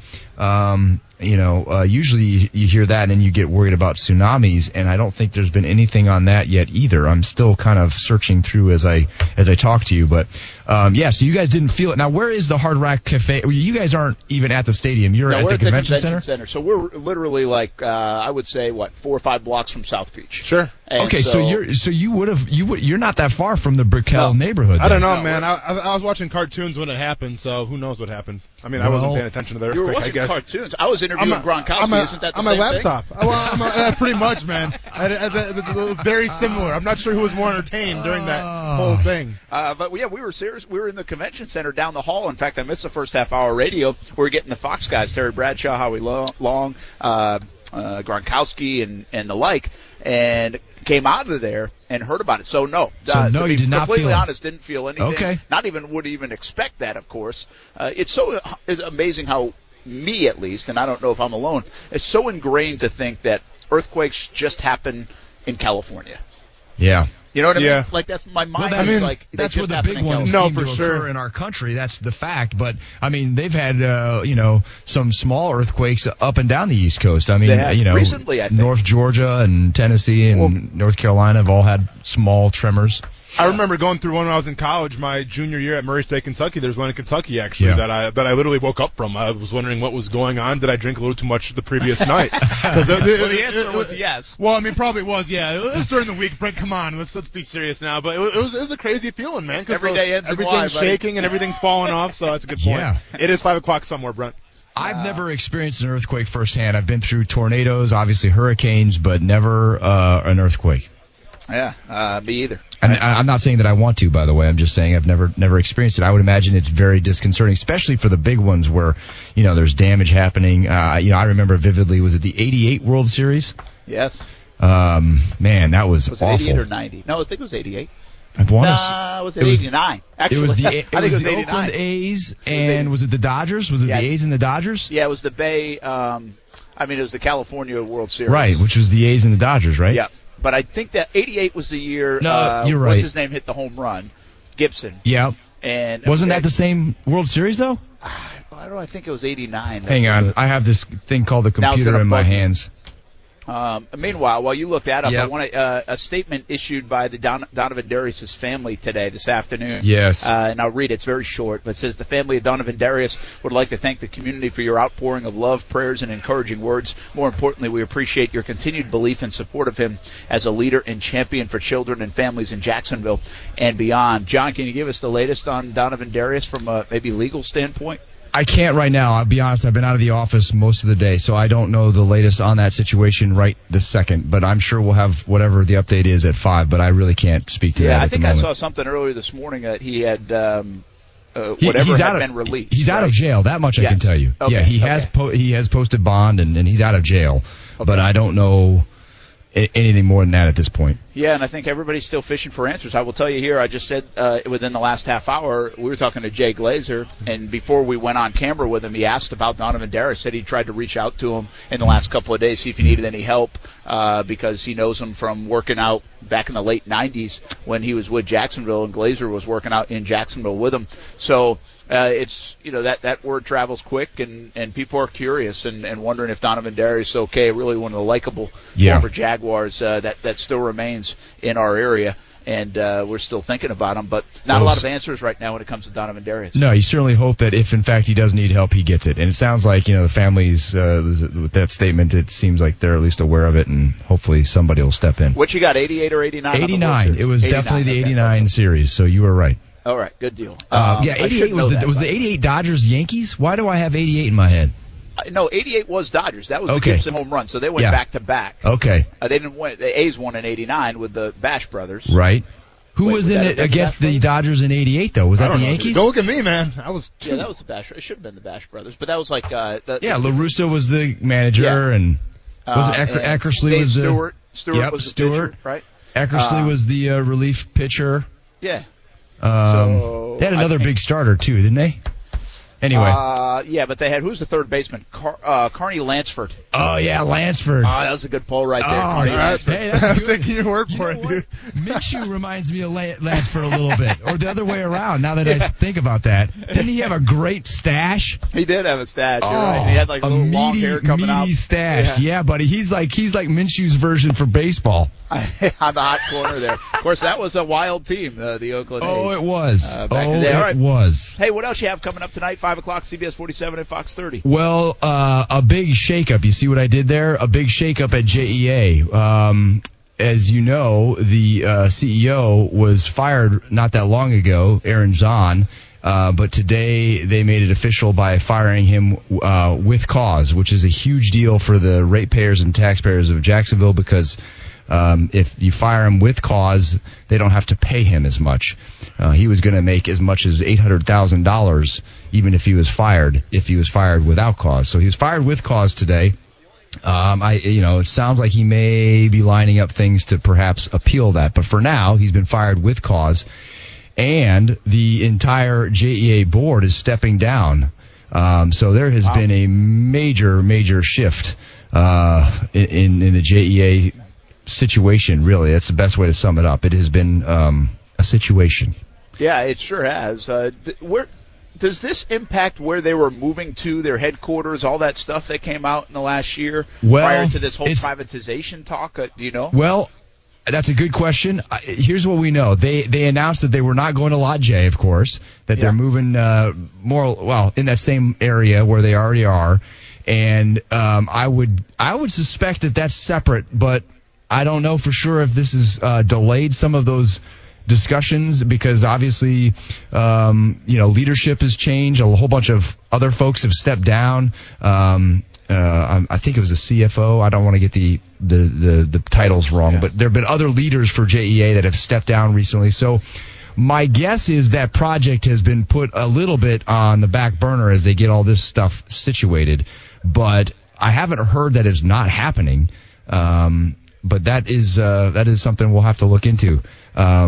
But right now we're kind of focusing on what does this mean for the folks who get their utilities from JEA, right? Yeah, because that's the big question. Immediately, that's important. Absolutely. Yes. But yeah. All right, tonight, 5 o'clock, CBS 47, Fox 30. I'll have a report from the Super Bowl as well. And then later tonight, 10 o'clock until 11:30, CBS 47 and Fox 30. John Bachman, Tanika Hughes, Mike Burish, and our sports team. Thanks for stopping in, man. Hey, thanks for having me. Go find somebody who felt that earthquake for us. We'll put them on TV. I know. I'm working that story. We're working a little news angle today down here exactly. at the Super Bowl. All right, man. Thanks much. Right. Thanks much. Have fun. All right, that's John Bachman. Brent Martineau, Austin Lane, Stuart Weber, Marcel Robinson here at Super Bowl 54. We're going to take a timeout. We will have another $50 PDQ gift card to give away the next hour. We'll also have some interviews coming up, including in our next segment. There are some things that you want to tease. And let's be honest, you over-tease at times, and it doesn't hit home with everybody. This is not an oversell. The Terry Bradshaw on Gardner Minshew is pretty classic. And we're going to play it coming up. It's 98 seconds of gold from Terry Bradshaw. And it's coming up next. Action Sports Jacks on ESPN 690. Live from Super Bowl 54 here in Miami. He plays the Chiefs twice a year, so he's got his pass rush tips for me. But just enjoy the moment because stuff like this doesn't happen too often. What did he say about getting to Patrick Mahomes in those pass rush tips? Just I can't give those away, but just contain him in the pocket because he could extend some plays. Yeah, good luck with that. That's Nick Bosa talking about how to stop Patrick Mahomes. Joey Bosa, of course, his brother, plays in the same division with the Chargers in the AFC West, so faces Mahomes quite a bit over the last few years. And it's going to be hard to contain Patrick Mahomes. No doubt about it. He's a special cat. Yeah. Brent Martineau, Austin Lane, Action Sports Jack, Stuart Weber, Marcel Robinson down here at Super Bowl 54 in South Florida as we approach the 5 o'clock hour. About 2 hours ago now, we stopped in and talked to some of the Fox Sports talent, the analysts, who, by the way, over the years have become stars off the field. Terry Bradshaw for... not Dance with the Stars. He was with the Masked Singer. The Masked Singer. Yeah, he was the deer. And he's just like a character, I mean, for a whole couple of generations now, we know him as a broadcaster, the Masked Singer, this character guy, instead of the football player who won 4 Super Bowls. You have to Google that now. Howie Long looks like he could still play, by the way. His 2 kids have now played in the league, or 2 of his kids. You played with one of them, right? Well, I mean, yeah. So, Kyle. Yeah. So Kyle and I, we spent some time together, obviously in Chicago. So I mean, yeah, Kyle was, he was a staple there. He just chose to walk away. I don't think he actually put like his official retirement in, but he said he's taking some time off. So one would think that he may in fact be done playing, but he's actually the last fight that he's the last dude I ever got in a fight with on an NFL practice field. So I hold him in very high regard and very high ranking. Let's just say. Shout out to Kyle Long. Good dude. And Chris Long retired, right? No, Chris Long retired a while ago. Yeah, correct. Yeah. And was the Walter Payton Man of the Year. Correct. Yep. For all he's done, I think internationally to donated his entire paycheck of the year to different various charities. I think around the Philadelphia area. So schools, I think children's hospitals. Every single week, his entire paycheck went someplace else. And I've seen stories on him. He's trying to make clean water in other countries, and has this big initiative to do that. So interesting. We talk about the Manning name. Yeah. Underrated is the Long name. Yep. In football, in the NFL. Pretty interesting legacy for that family. They don't play the quarterback position, so it comes with a little bit less fanfare. But Howie Long still looks like he could play. So anyway, we talked to a lot of these guys, and they had a bunch of them in the room. We couldn't get to everybody. He had to hustle back for the show. And one guy you always have to catch up with is Terry Bradshaw. Correct. And I have questions for each of these guys that I want Jacksonville related. And they'll answer anything, which is really cool. It's not just about Super Bowl. People are asking about the Super Bowl, but honestly, we're going to hear them for the next 6 days talking about the Super Bowl. Mm-hmm. I want a little Jacksonville connection. So Howie Long asked him about Baselli. We'll hear it later in the week. Bradshaw, if you were the guy, Minshew or Foles, who would you ride with? And now you got to be a little patient in here because he was sweating profusely, given a napkin at a time to clean some of his sweat. But this guy is just an absolute character. Treasure. He's fun to listen to. It's coming up right now. Caught up with Terry Bradshaw, the Hall of Famer, just a short while ago. If I put you in charge of the Jags this year, Minshew or Foles, who you rolling with? Coming up. Well, well, but they got to play some and they got to bat once. Boy. Now I love Nick Foles. Wonderful man. Love him. It flies by. But I would not have brought Foles back when Minshew was doing so well, because what happened is it probably, I think it took a little, maybe a little confidence away from him. Probably asking himself, wasn't I doing a good enough job, so on and so forth, which he was. So I would have stayed with Minshew. Coming back now, I think Nick will be fine coming back, and they can fight it out. But if they think that Minshew is their answer long term, bad as I hate to say this, then you send Foles back to Philly. They'll take him back. Hey, he's got a statue there, man. Do you like the character that Minshew is? That whole thing? I like that. You know what? I wish I had the balls to have a... I do now, look. But I wish I'd have had that. That's just so cool. I like his swagger. You know who reminds me of? Joe Namath. Yeah. Joe Namath. Just cool. Just a cool dude. Shirt undone, chain. Maybe he's patterned himself after Joe. I don't know anything about him. Where'd he go? Washington State? Washington State. Yeah, he got nothing to do up there. Trap beaver. So, maybe that. But I like him. I like him a lot. There's Terry Bradshaw. I told you it'd be classic, man. That's 98 seconds of gold. Trapping beaver, man. But the former Pittsburgh Steelers quarterback, he'll be a part of the crew leading up to Super Bowl 54. Interesting couple of things. One, the funny stuff is hilarious. Of course. It was like he didn't want to say balls. Yeah, I know. Like, kind of whispering it like you weren't on with the microphone there. It wasn't going to come through the microphone, but it's cool. It's all good, Terry. I know. I think this would come off a little bit better if you saw the interview, which you probably will at some time on TV and CBS 47 and Fox 30 this week. But he was talking about the mustache there, right? Yeah. And he said, now I do have one.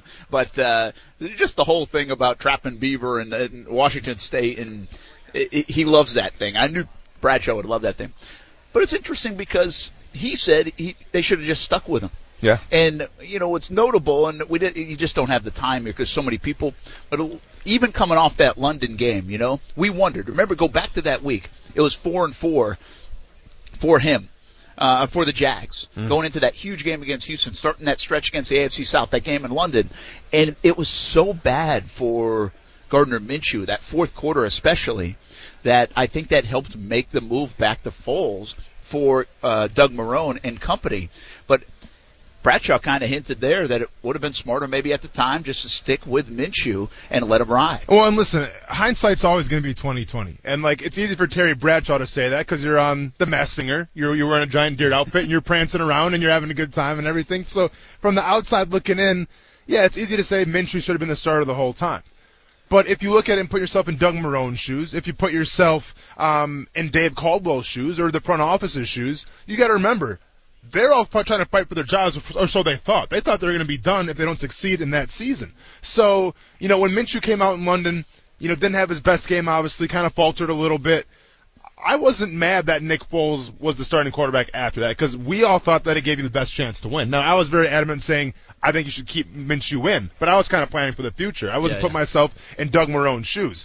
But if I was Doug Marrone, truth be told, I probably would have did the same thing. Yeah, I don't think even the people that love Minshew and think Minshew should be the guy going forward and kind of felt the same way you did, in terms of rescuing the season, nobody was like, I can't believe they just went back to Foles. And even in hindsight, in Jacksonville, it hasn't been criticized that often that he went back to Foles. You could find the sense in it. And it was almost like, hey, Gardner, you had to show him something in that game again in London. Yeah. And it was the complete opposite. He played the worst game as a pro. And also keep in mind, though, too, John DeFilippo did him zero favors because the game plan around that was, it wasn't conducive to helping Gardner Minshew shine. And then when it was too late, you put the ball in his hands, it was already over. It's bad to go to London as an offensive coordinator in Jacksonville, it feels like. They can't game plan very well over there. Yeah. I mean, offensively. Nathaniel Hackett didn't do a good job of it with Blake Bortles. And you're right, DeFilippo that week and then the next week with Foles at the helm was awful because they never ran the football.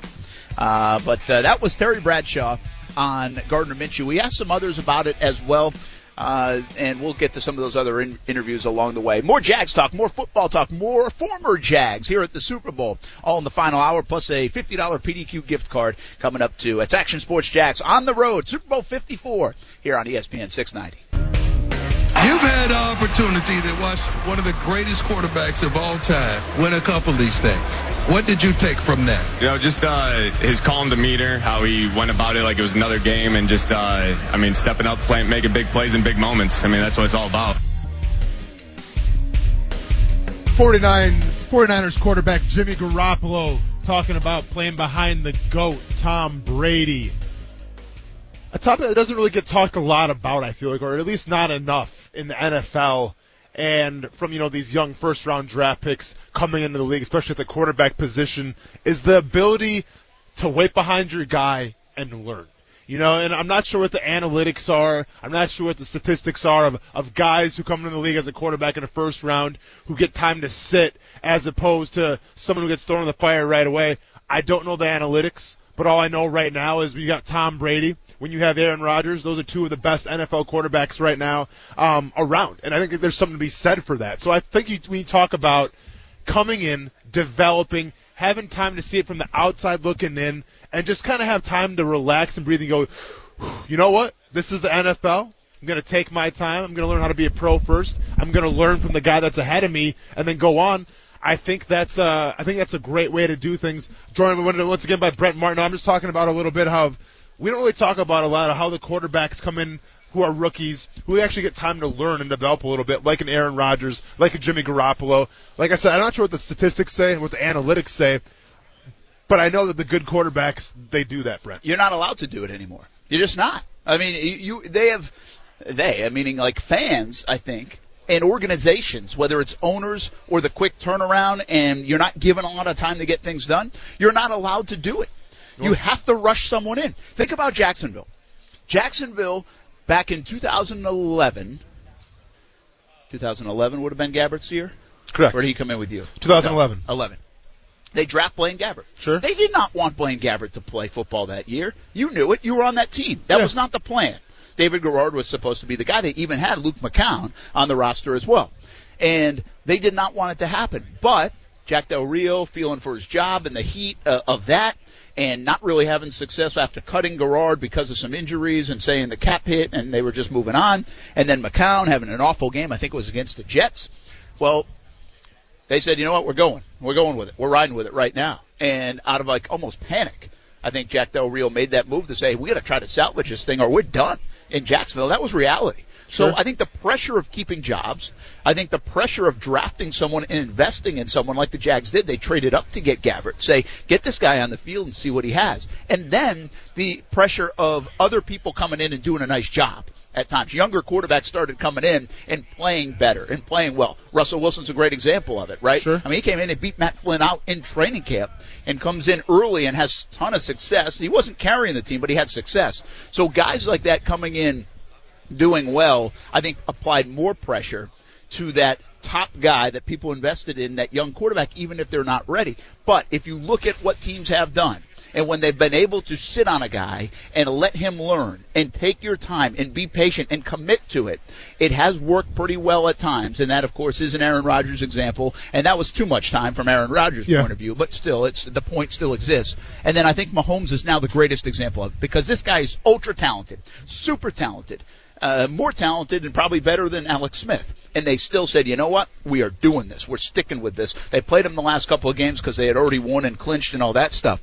But that year, to me, was so beneficial for Patrick Mahomes. What will be interesting is Matt Rule, given 7 years now in a contract for the Carolina Panthers, when he gets his guy, if he gets his guy in this draft or next year, will they show the same amount of patience, considering they have a 7-year deal in front of them, to say, we think it's best if we sit our guy and not rush into it. One last example, by the way, in Jacksonville I didn't get to was Blake Bortles. Bortles, they said the same thing. They're like, we can't do this anymore. Henny's not going to work. We need to win football games. And part of that, by the way, in a losing organization, which is really where you likely invested in a young quarterback, is you got to win. You got to win for your fans. And you need to win for your fans. If you're a Kansas City Chiefs team, you have Alex Smith.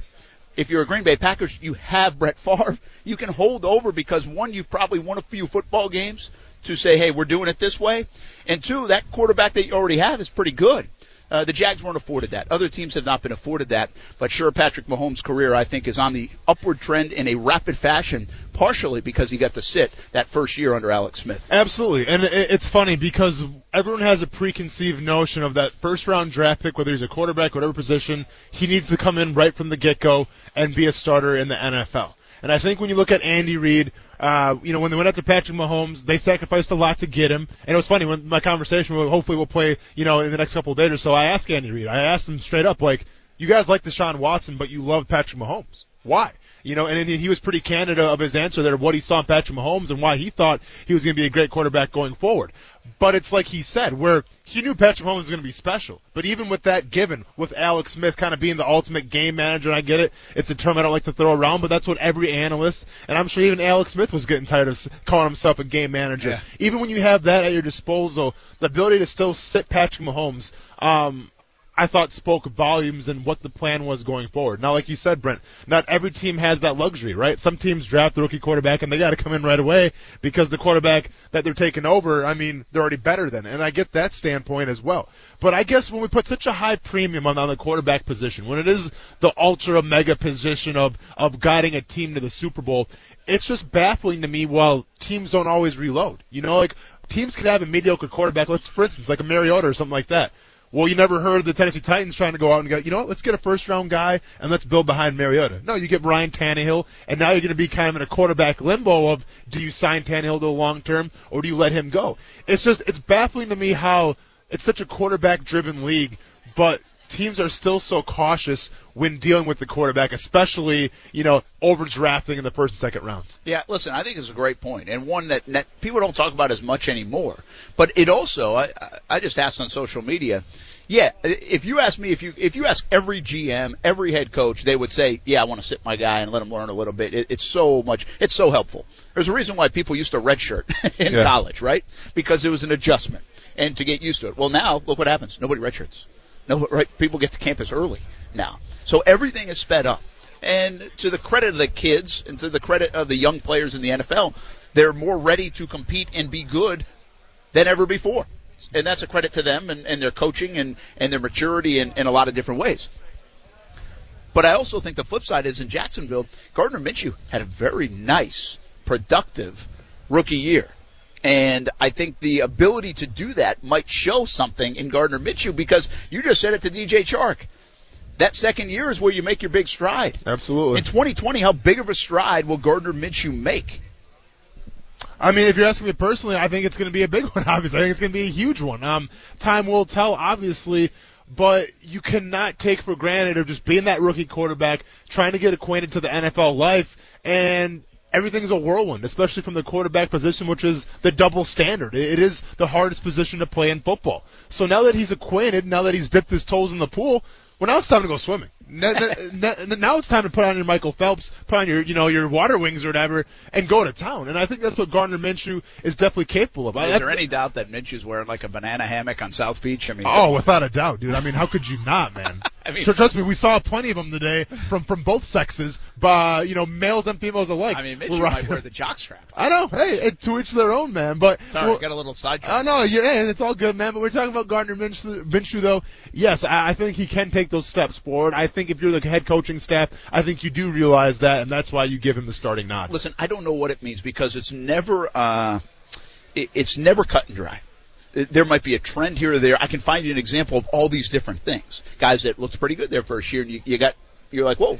And then it's not a perfect science. It's just not. And so, but I do think that example, what you're talking about, which is a great topic of Mahomes, and people forget about it. They think he's just been this guy. Well, he sat for a bit. And he gives a ton of credit to Alex Smith for that if you read up on it. And so I think that example also sheds light on Minshew playing well, should sit with the Jags organization, should sit with Jags fans as being, I like that. That's a good sign. Now let's see where it goes. But it's still with Minshew. On every level, let's see where it goes. It's not a slam dunk. And a lot of that is because of where he was drafted, and we've talked about this before, and it's also because of his shortcomings, if you will, when it comes to checking the boxes. He doesn't like to hear that, but I'm talking from people in the league. They will still question whether it's 100% this guy's going to be a star. And that's what 2020 to me is all about for Jacksonville, is finding out just how good this guy is. And can he be a star? Can he lead this franchise for a long time to come? A lot of hope. And he gave you hope because of what he did in his rookie season, coming in on the fly. Now that big step in year number 2 will be interesting. But remember, other people also can prep for you. Other people get more tape on you. And that happens in the NFL too. So that begs the question, like, how much of a Rubik's Cube is Gardner Minshew? How tough is he going to be to solve? You know, I mean, one can make an argument when he is showing his addition in London, the Texans kind of had a chance to game plan for him a little bit, and they kind of shut him down, right? I mean, now you could say John DeFilippo and his game plan wasn't, the best for Gardner Minshew going forward, so it can go back and forth. I get what you're saying here. But at the end of the day, you mentioned it, Brent. Yes, teams will watch more film on him. Teams will figure out where he likes to scramble, where he likes to step up, where is that honey hole where he feels most comfortable in throwing a pass. But at the same time, that's when the new offensive coordinator comes in, right? This is where Gruden comes in. This is where Gruden spreads the ball around a little more, makes it hard for teams to defend, and then obviously you sprinkle on Leonard Fournette as well. I think going forward, man, you have to be at least a little optimistic of what the Jaguars' offense is capable of. Josh says it depends on when you're drafting them and what the current situation is. If you don't have a winning QB on your roster already, I think you'll get more value by playing them ASAP. It accelerates your evaluation time, and you should know by the end of year 3 if you need another. And fair enough. I'm not sure Minshew where he's drafted. We've discussed this so many times, and you brought up the great point of if he was drafted in the first round, everybody would be all for this. Correct. Like, hey, that's a great start. Heck of a start. Look what they're saying about Kyler Murray. Look what they're saying about Daniel Jones. But because of the 6th round, there's hesitation, and also the window to commitment will be shorter. It's just reality. It'll be shorter. And so that's why I believe they should give him 2020. They should ride with him, see what is there, and hope and pray that he's the guy. Because it will be one fun hell of a ride in Jacksonville if he is the guy from a playing standpoint. We already know what it is, personality off the field. And here's the beauty of Gardner Minshew going forward next year. Take the 6th round pick out of it. Take, he could have been a 1st round pick out of it.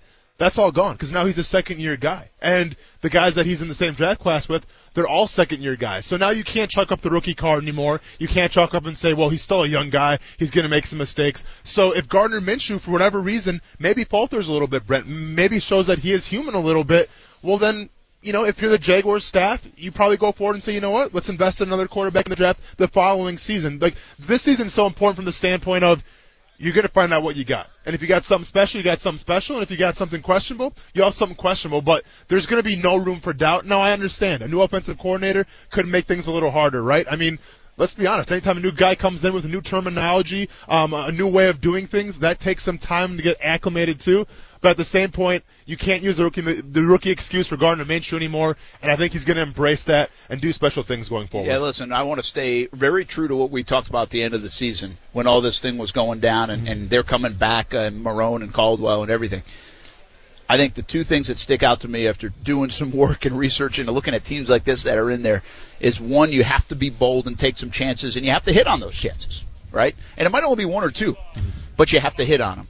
And secondly, until you know you've hit on the quarterback, well, exactly what you just said, you keep firing on that QB position until you find it. And they have to do it more often, and it doesn't matter whose feelings get hurt, and it doesn't matter what situation you correct. Jimmy Johnson just told me, I said it can make a messy situation, right? He said, well, that's a head coach's job to deal with the situation. And until the Jags find that guy, the Mahomes, the Garoppolo, the 2 guys we have here in Miami, they got to keep firing on that position until they absolutely hit it. Hey, we want to give away a PDQ gift card right now, our second one of the show. We're doing this twice a show all week long from down here in South Florida. $50 gift card. Let's go with caller number 4. I'm looking at 54 right now at the Super Bowl. So caller number 4, 904-362-9901, star 690 as well. You can jump in, $50 gift card to PDQ, and this is a great deal coming up. I've done this before. My family has done this before. I like and it. Done the 25 or 50 tenders, buy one, get one free. Excellent deal, especially if you're throwing a party on Sunday for the big game. Only good Saturday and Sunday. So this Saturday and Sunday, PDQ locations around Jacksonville, 25 or 50 chicken tender platters, and you can get buy one, get one free. And we might make it more free if you call that number right now, 904-362-9901. Give away a $50 gift card to caller number 4. We're going to take a time out here from the Super Bowl. When we get back, more football talk, of course, plus a little ballin' and fallin'. And an interesting ballin' and fallin' question that somebody had for me. I like the topic. It's coming up before the end of the show. And why is Austin Lane such a celebrity down here? Everywhere we go. What are you talking about, man? I mean, it's unbelievable.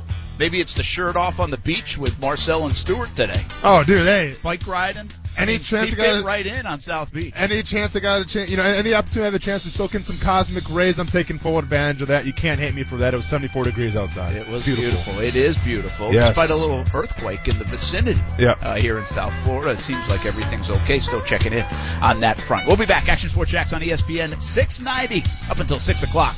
Live from the Super Bowl down in South Florida. Action Sports Jacks on ESPN 690. Anytime that, a guy that you grew up, the end of my college career, I watched so much of him, and I get a compliment from him. It's pretty spectacular. But when you got a player like that who, in my opinion, is the best red zone threat in the NFL, says touchdowns left and right all the time. And just, how he leads his team with his personality. And, just watching that in college, I was like, you know what, you don't have to be, just a hard-nosed guy on the football field all the time. Like, you can be whatever personality you want to be. And being able to see that, he kind of opened the door for me and my personality and how much fun I have on the field. That's George Kittle, tight end of the San Francisco 49ers, talking about the other really good tight end in this game, and that is Travis Kelce. It's interesting. Brent Martineau, Austin Lane, Marcel Robinson, Stuart Weber back here at Super Bowl 54 in South Florida. Action Sports Jacks on ESPN 690. Half hour left in the show. A little ballin' and fallin' coming up. Got Chad Henne and our conversation last night with him at opening night coming up. But it's interesting with the tight end stuff. Think about the Super Bowls recently. Mm-hmm. And I know we've talked a little bit about this and how desperate the Jags are for tight ends. But this game has probably made tight ends in the league just a 30% pay increase going forward. I think it's made tight ends and fullbacks. Really look at this. Travis Kelce, George Kittle, remarkable tight ends. Go back to the Eagles of Zach Ertz. Go back to Rob Gronkowski and the difference maker he's been all the years, including last year. It's unbelievable, really, in the last 3 years alone. And I don't even know. I got to go back even earlier than that. Who would I be talking about before 17? Who was before the Eagles and Patriots? Yeah, Gronk has been involved in so many of them. Yeah. Who am I missing? Anybody else recently? You can't really say Everett with the Rams. No. The Falcons, they have Hooper at the time? No. No, they didn't have Hooper. So, but Gronk was in that game. Yeah, Gronk. Of course, Gronk's like every other year. Well, of course, that's what it seems like, right? I'm trying to draw back. But anyway, let's just say the last 3 years in this game, look at the tight ends in this game. Mm-hmm. And it's pretty remarkable, and it just shows you. What a gap. Yeah, the Jags have had gaps in their quarterback play. The Jags have had gaps on a lot of different other areas of comparing them to Super Bowl teams, but the gap between Jaguars tight end production and the last 3 Super Bowls and their tight end production, holy cats, it's massive. I'm not saying if you get a good tight end, you automatically go to the Super Bowl, but it's unbelievable if you weigh it against what the Jaguars have had and their production from that spot. It was fascinating talking to Andy Reid last night when I asked him, about his offense and why it's always high powered, it seems like, and he was a big proponent of the tight end position. And he mentioned Travis Kelce when Patrick Mahomes is coming in, the tight end position, especially the way Andy Reid run things, it's that safety net, it's that safety blanket to make the quarterback feel a little comfortable. And the thing with tight ends, especially the great ones, like the George Kittles, like the Rob Gronkowskis, like the Travis Kelces, is they're the ultimate mismatch, right? You can't put a corner on them because they're too big. You can't put a linebacker on them because they're too fast. So when you have mismatches like that, well, then you have openings. When you have openings, you can expose teams, and I think that's what Andy Reid's been able to do, obviously, with Travis Kelce, and then obviously Shanahan as well in San Francisco with George Kittle. Well, think about even the Jags in 17, who had their finest year in a decade, and Mercedes Lewis was big. Had 5 touchdowns for him that year. Mm-hmm. That was the most production Jags have had out of that spot in forever. And James O'Shaughnessy, I think, came up big that year on several occasions. They still weren't loaded. The thing about significant plays, Ben Koyak even catches the touchdown against Buffalo to help win that football game. Sure. It's really, it sounds foolish to me to say the Jaguars won't be good or good enough or great until they find a tight end or two. But, wow, it certainly adds up recently in the NFL that you have to have a tight end or two to have a chance. No, it does absolutely add up, and that's why it was such a high premium this past draft. You have guys like Noah Fant, T.J. Hawkinson. I mean, T.J. Hawkinson was the highest tight end taken because he was that two-way guy, right? He's the guy that was great in the run game, and then you could kind of split him out and be a receiver as well. Now, granted, he got hurt a little bit, so the proof still is yet to remain seen if T.J. Hawkinson's going to be the real deal now. But like Noah Fant is another prime example. He kind of turned it around with Drew Lock a little bit, right? Also, here comes Drew Lock, a guy that no one was really talking about, and he kind of finds a swagger a little bit. Now all of a sudden, Broncos fans are excited for Drew Lock going forward, and Noah Fant had a lot to do with that. So if you can find that right tight end, and it's funny how even the days of Mercedes Lewis, it has changed now to the modern era tight end, right? Where Mercedes Lewis was so celebrated because he's one of the best run blocking tight ends of all time, in my opinion. I had to go against him every single day in practice. I didn't look forward to it, all right? You'll never get love for that, but it was true. Absolutely. And it made me a better player because when I was going against different opponents, their tight ends couldn't hold a candle to Mercedes Lewis in the run game.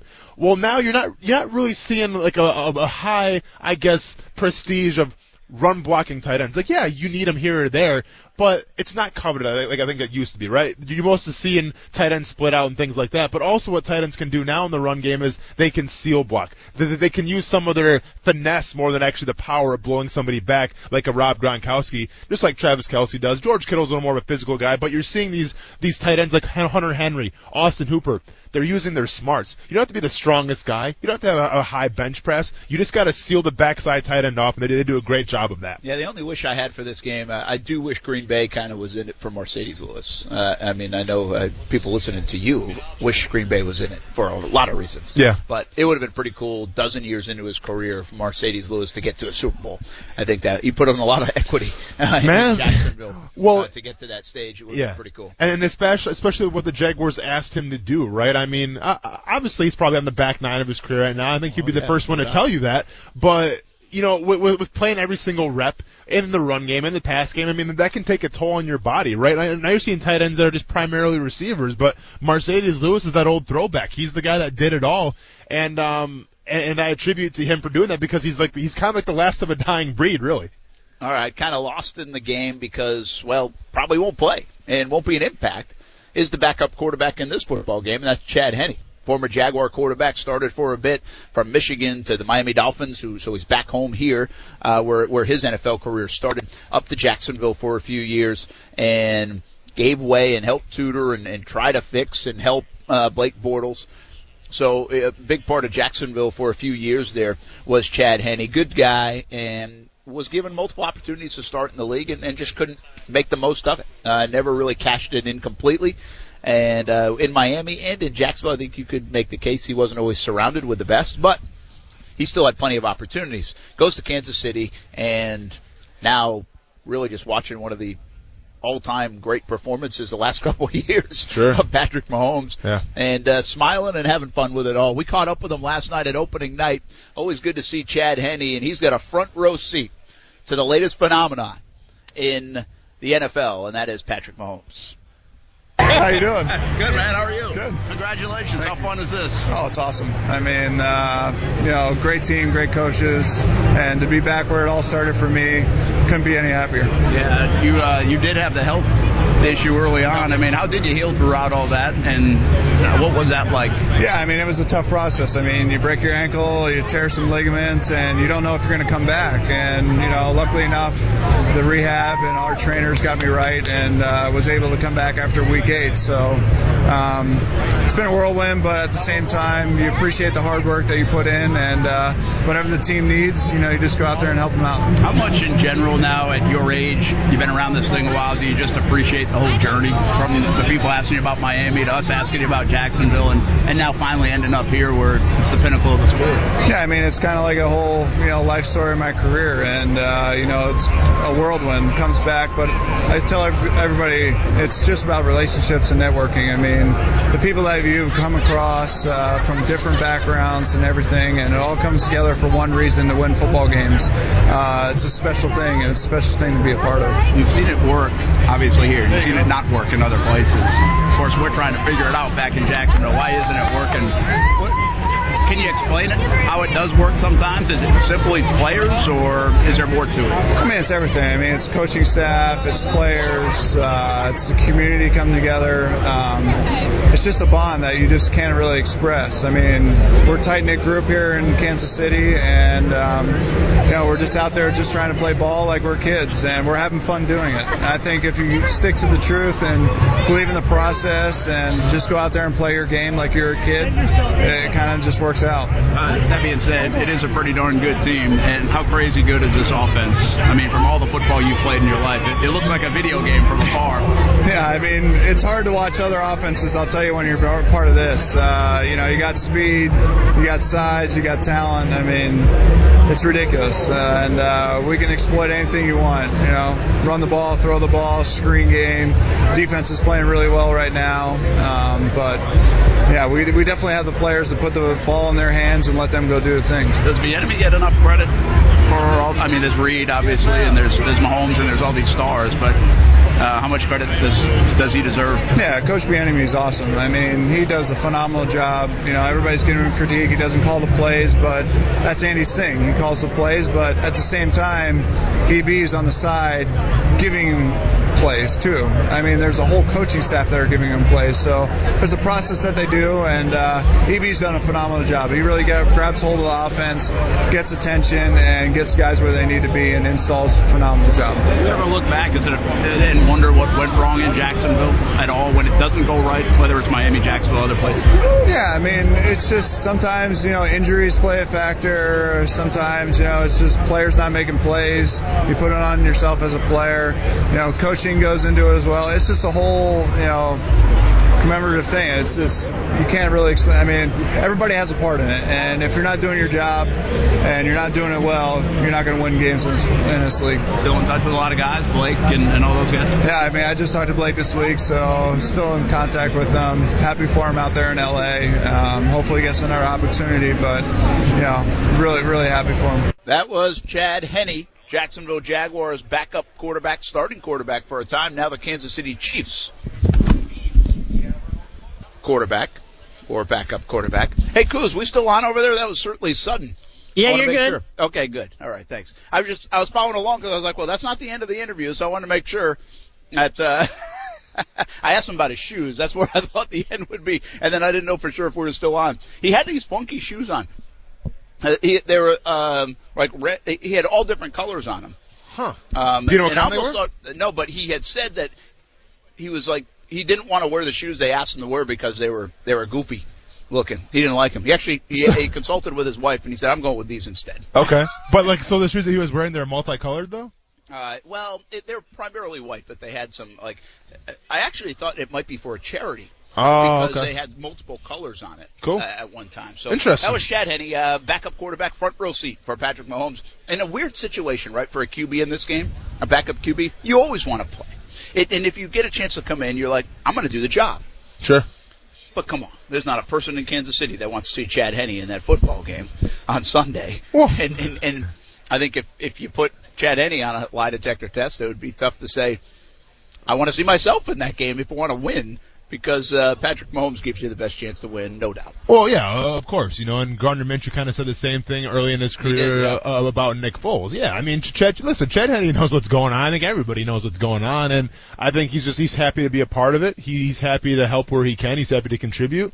And at the end of the day, if they do in fact win the Super Bowl, I mean, Chad Henne can lay his head down at night knowing that he had a big part of why the Chiefs were successful. So yeah, I think that's all he's trying to get out of it. I don't think he's trying to play or anything. So. No, yeah, I mean, I get it. It's just a weird spot. If you're any other player on that team, you can play a snap or two, special teams, anything else, and you can play a role, and it's a good thing. It's a cool thing. You want to. You're begging them to.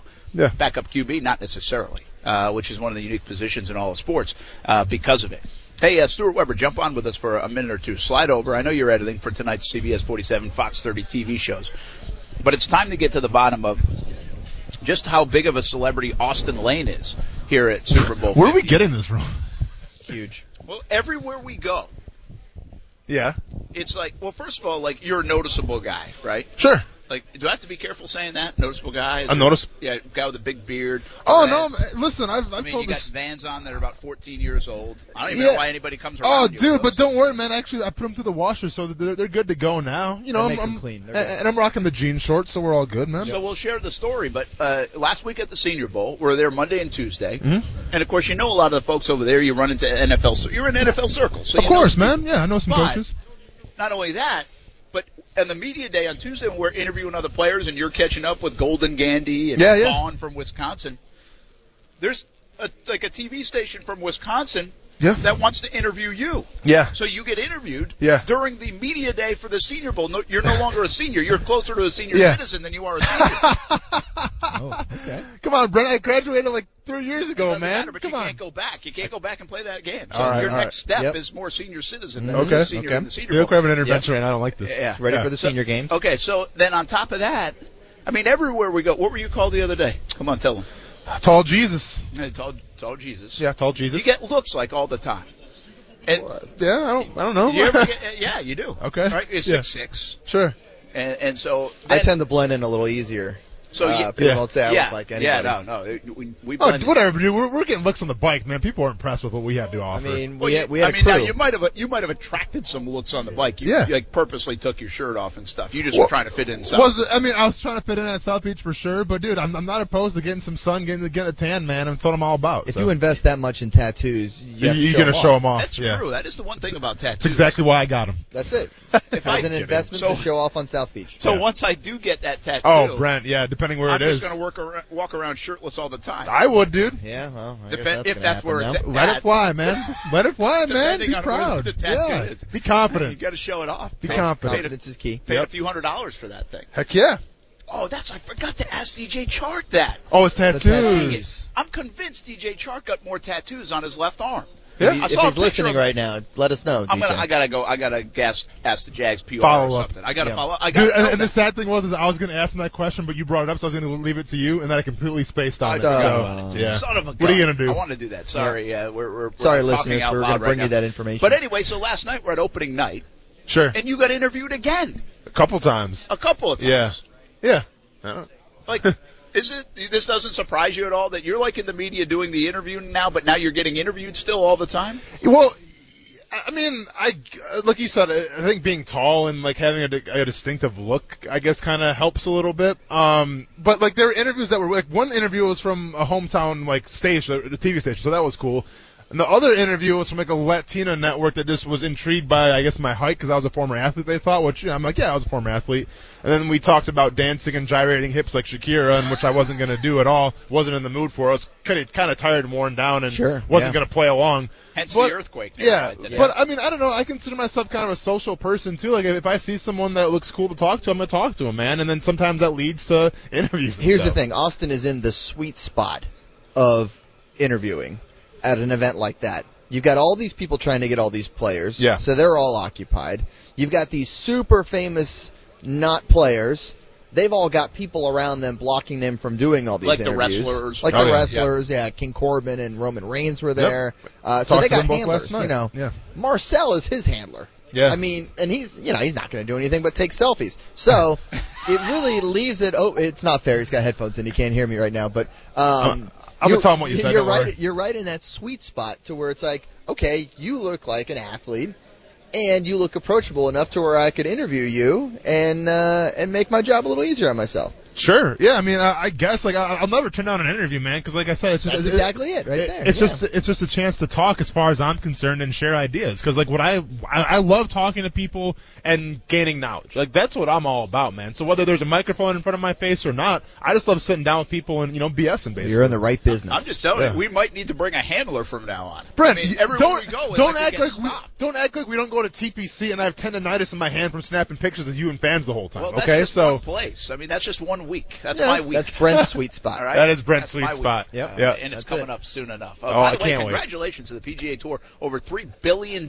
With a B. for charities. $3 Wow. billion. Billion and with the a B. Players' Sweet, Championship man. Good is stuff. around $9 million, $10 million a year Mm-hmm. to that pool annually. So incredible. We know what the PGA Tour and the Players Championship has done back in Jacksonville to so many different charities. And hats off to them. Hats off to the PGA Tour. And we feel it too. Hats off to our charities, Action Sports Jack Stream 18. They've been a part of it along the way, so we appreciate it. All right, I could have had you balling again, just being. Oh, thanks, man. You know what we need to do though? Yeah. We should just roll you around Radio Row and be like, hey, want to talk to Austin Lane? Want to talk to Austin Lane? ESPN 690, former Jags player, MMA guy.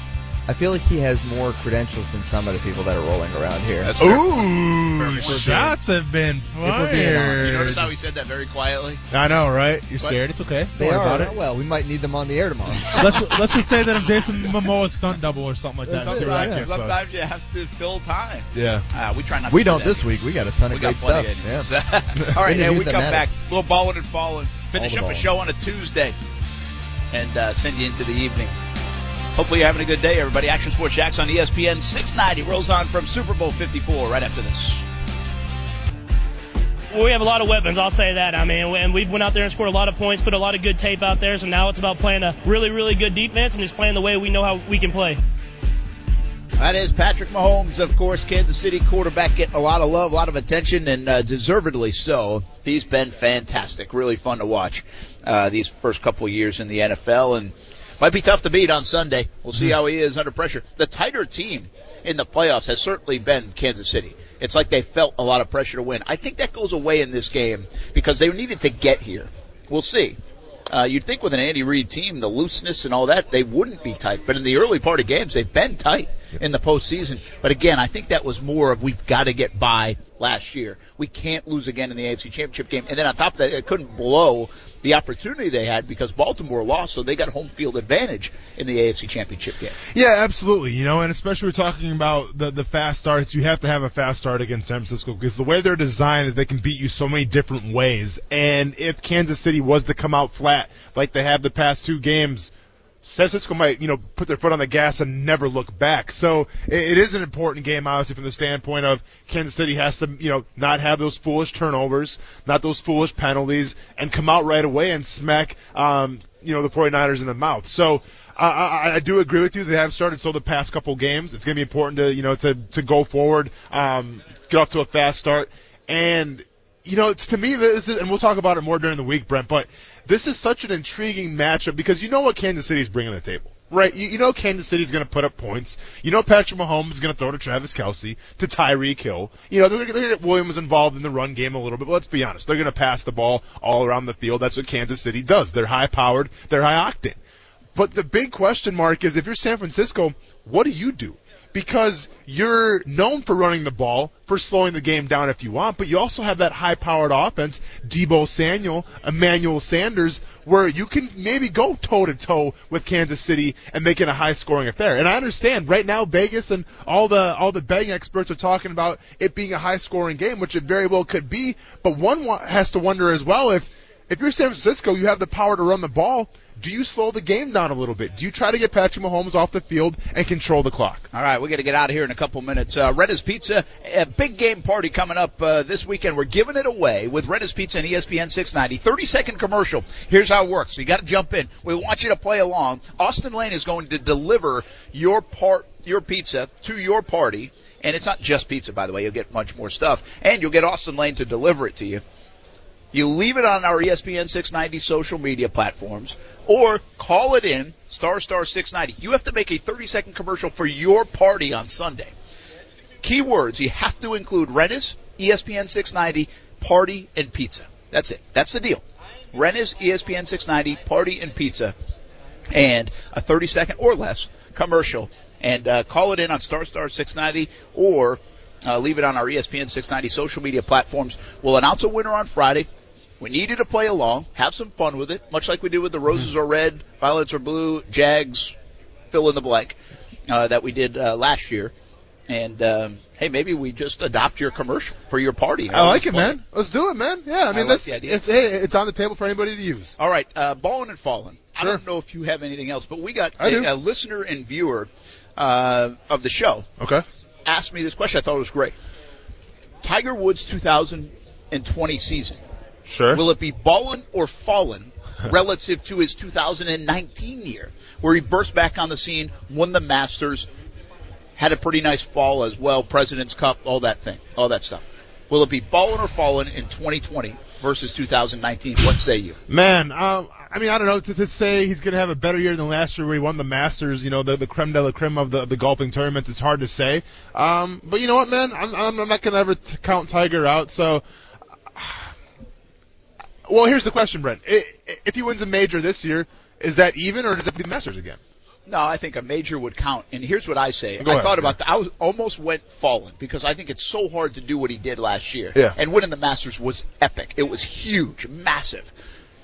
I think he is playing good enough golf to win a major again. I don't know if he will, but I feel like he'll be more consistent. Mm-hmm. I feel like he could have more of a 2013 kind of year. Remember, he went kind of away a little bit after the Masters. It was tough to rebound for him. It was almost like that was so big that he didn't play great golf for a few months after. Yep. So I think his consistency this year, his game overall, might add up to more of a 2013 year and a better year overall. And so I'm going to say ballin' for that, although it's so hard to plug in a major in any year. Sure. No matter how anybody is. So I'm going to say ballin'. We both say ballin'. What you got for ballin' and fallin'? Real quick, ballin'. Going out to Billie Eilish. If you remember back, you probably don't, but probably 3 months into the show, I had the whiteboard action. I actually wrote on it, and I said Billie Eilish for all the Grammy Awards. Well, guess what? Billie Eilish was at the Grammys on Sunday, took home 5 Grammy Awards. I'm a big Billie Eilish fan just from the standpoint of she's different, she's unique, she's weird, it rubs people the wrong way, but I'm all for, just being yourself, letting your freak flag fly, if you will, and Billie Eilish definitely does that. So props to her on getting her 5 Grammy Awards. All right, you got to follow it all? Falling real quick. So last night there was an intervention. I drove 6 hours essentially for an intervention of why I should get Instagram. It was a round table of about 3 of my closest peers and another gentleman I just met trying to talk me into getting Instagram. I think is his name. Yeah, I'm not getting Instagram. Wrote a book on Instagram. He wrote a book on Instagram. Gave it to you. I'm going to read the book. I'm not getting Instagram. Not now. Not ever. And it is what it is. Read the book and maybe you'll change your mind. Because Austin's might be getting on the gram. Not if you keep calling it the gram. All right, much more to come on the TV side. CBS 47, Fox 30 coming up tonight from Super Bowl 54. By the way, we're okay down here with the earthquake stuff. We're okay. Well, more to come tomorrow. Business really heats up. Right here at the Convention Center on Wednesday. Many, many more interviews, including ones we've already done. We'll play for you the rest of the week. Thanks for hanging out with us. Action Sports Jacks on ESPN 690. What are we? Action Sports Jacks on ESPN 690. Yeah. On the road. We've been saying it for a year and a half. You're good, though, dude. On the road to Super Bowl 54. Have a good night. Spin your passion into a business with Shopify and break sales records with the world's best converting checkout. Let's hear that one more time. The world's best converting checkout. Shopify's legendary checkout makes it easier for customers to shop on your website, across social media, and everywhere in between. Now that's music to your ears. Any way you spin it, you can be a smash hit with Shopify. Start your $1 a month trial today at shopify.com/records.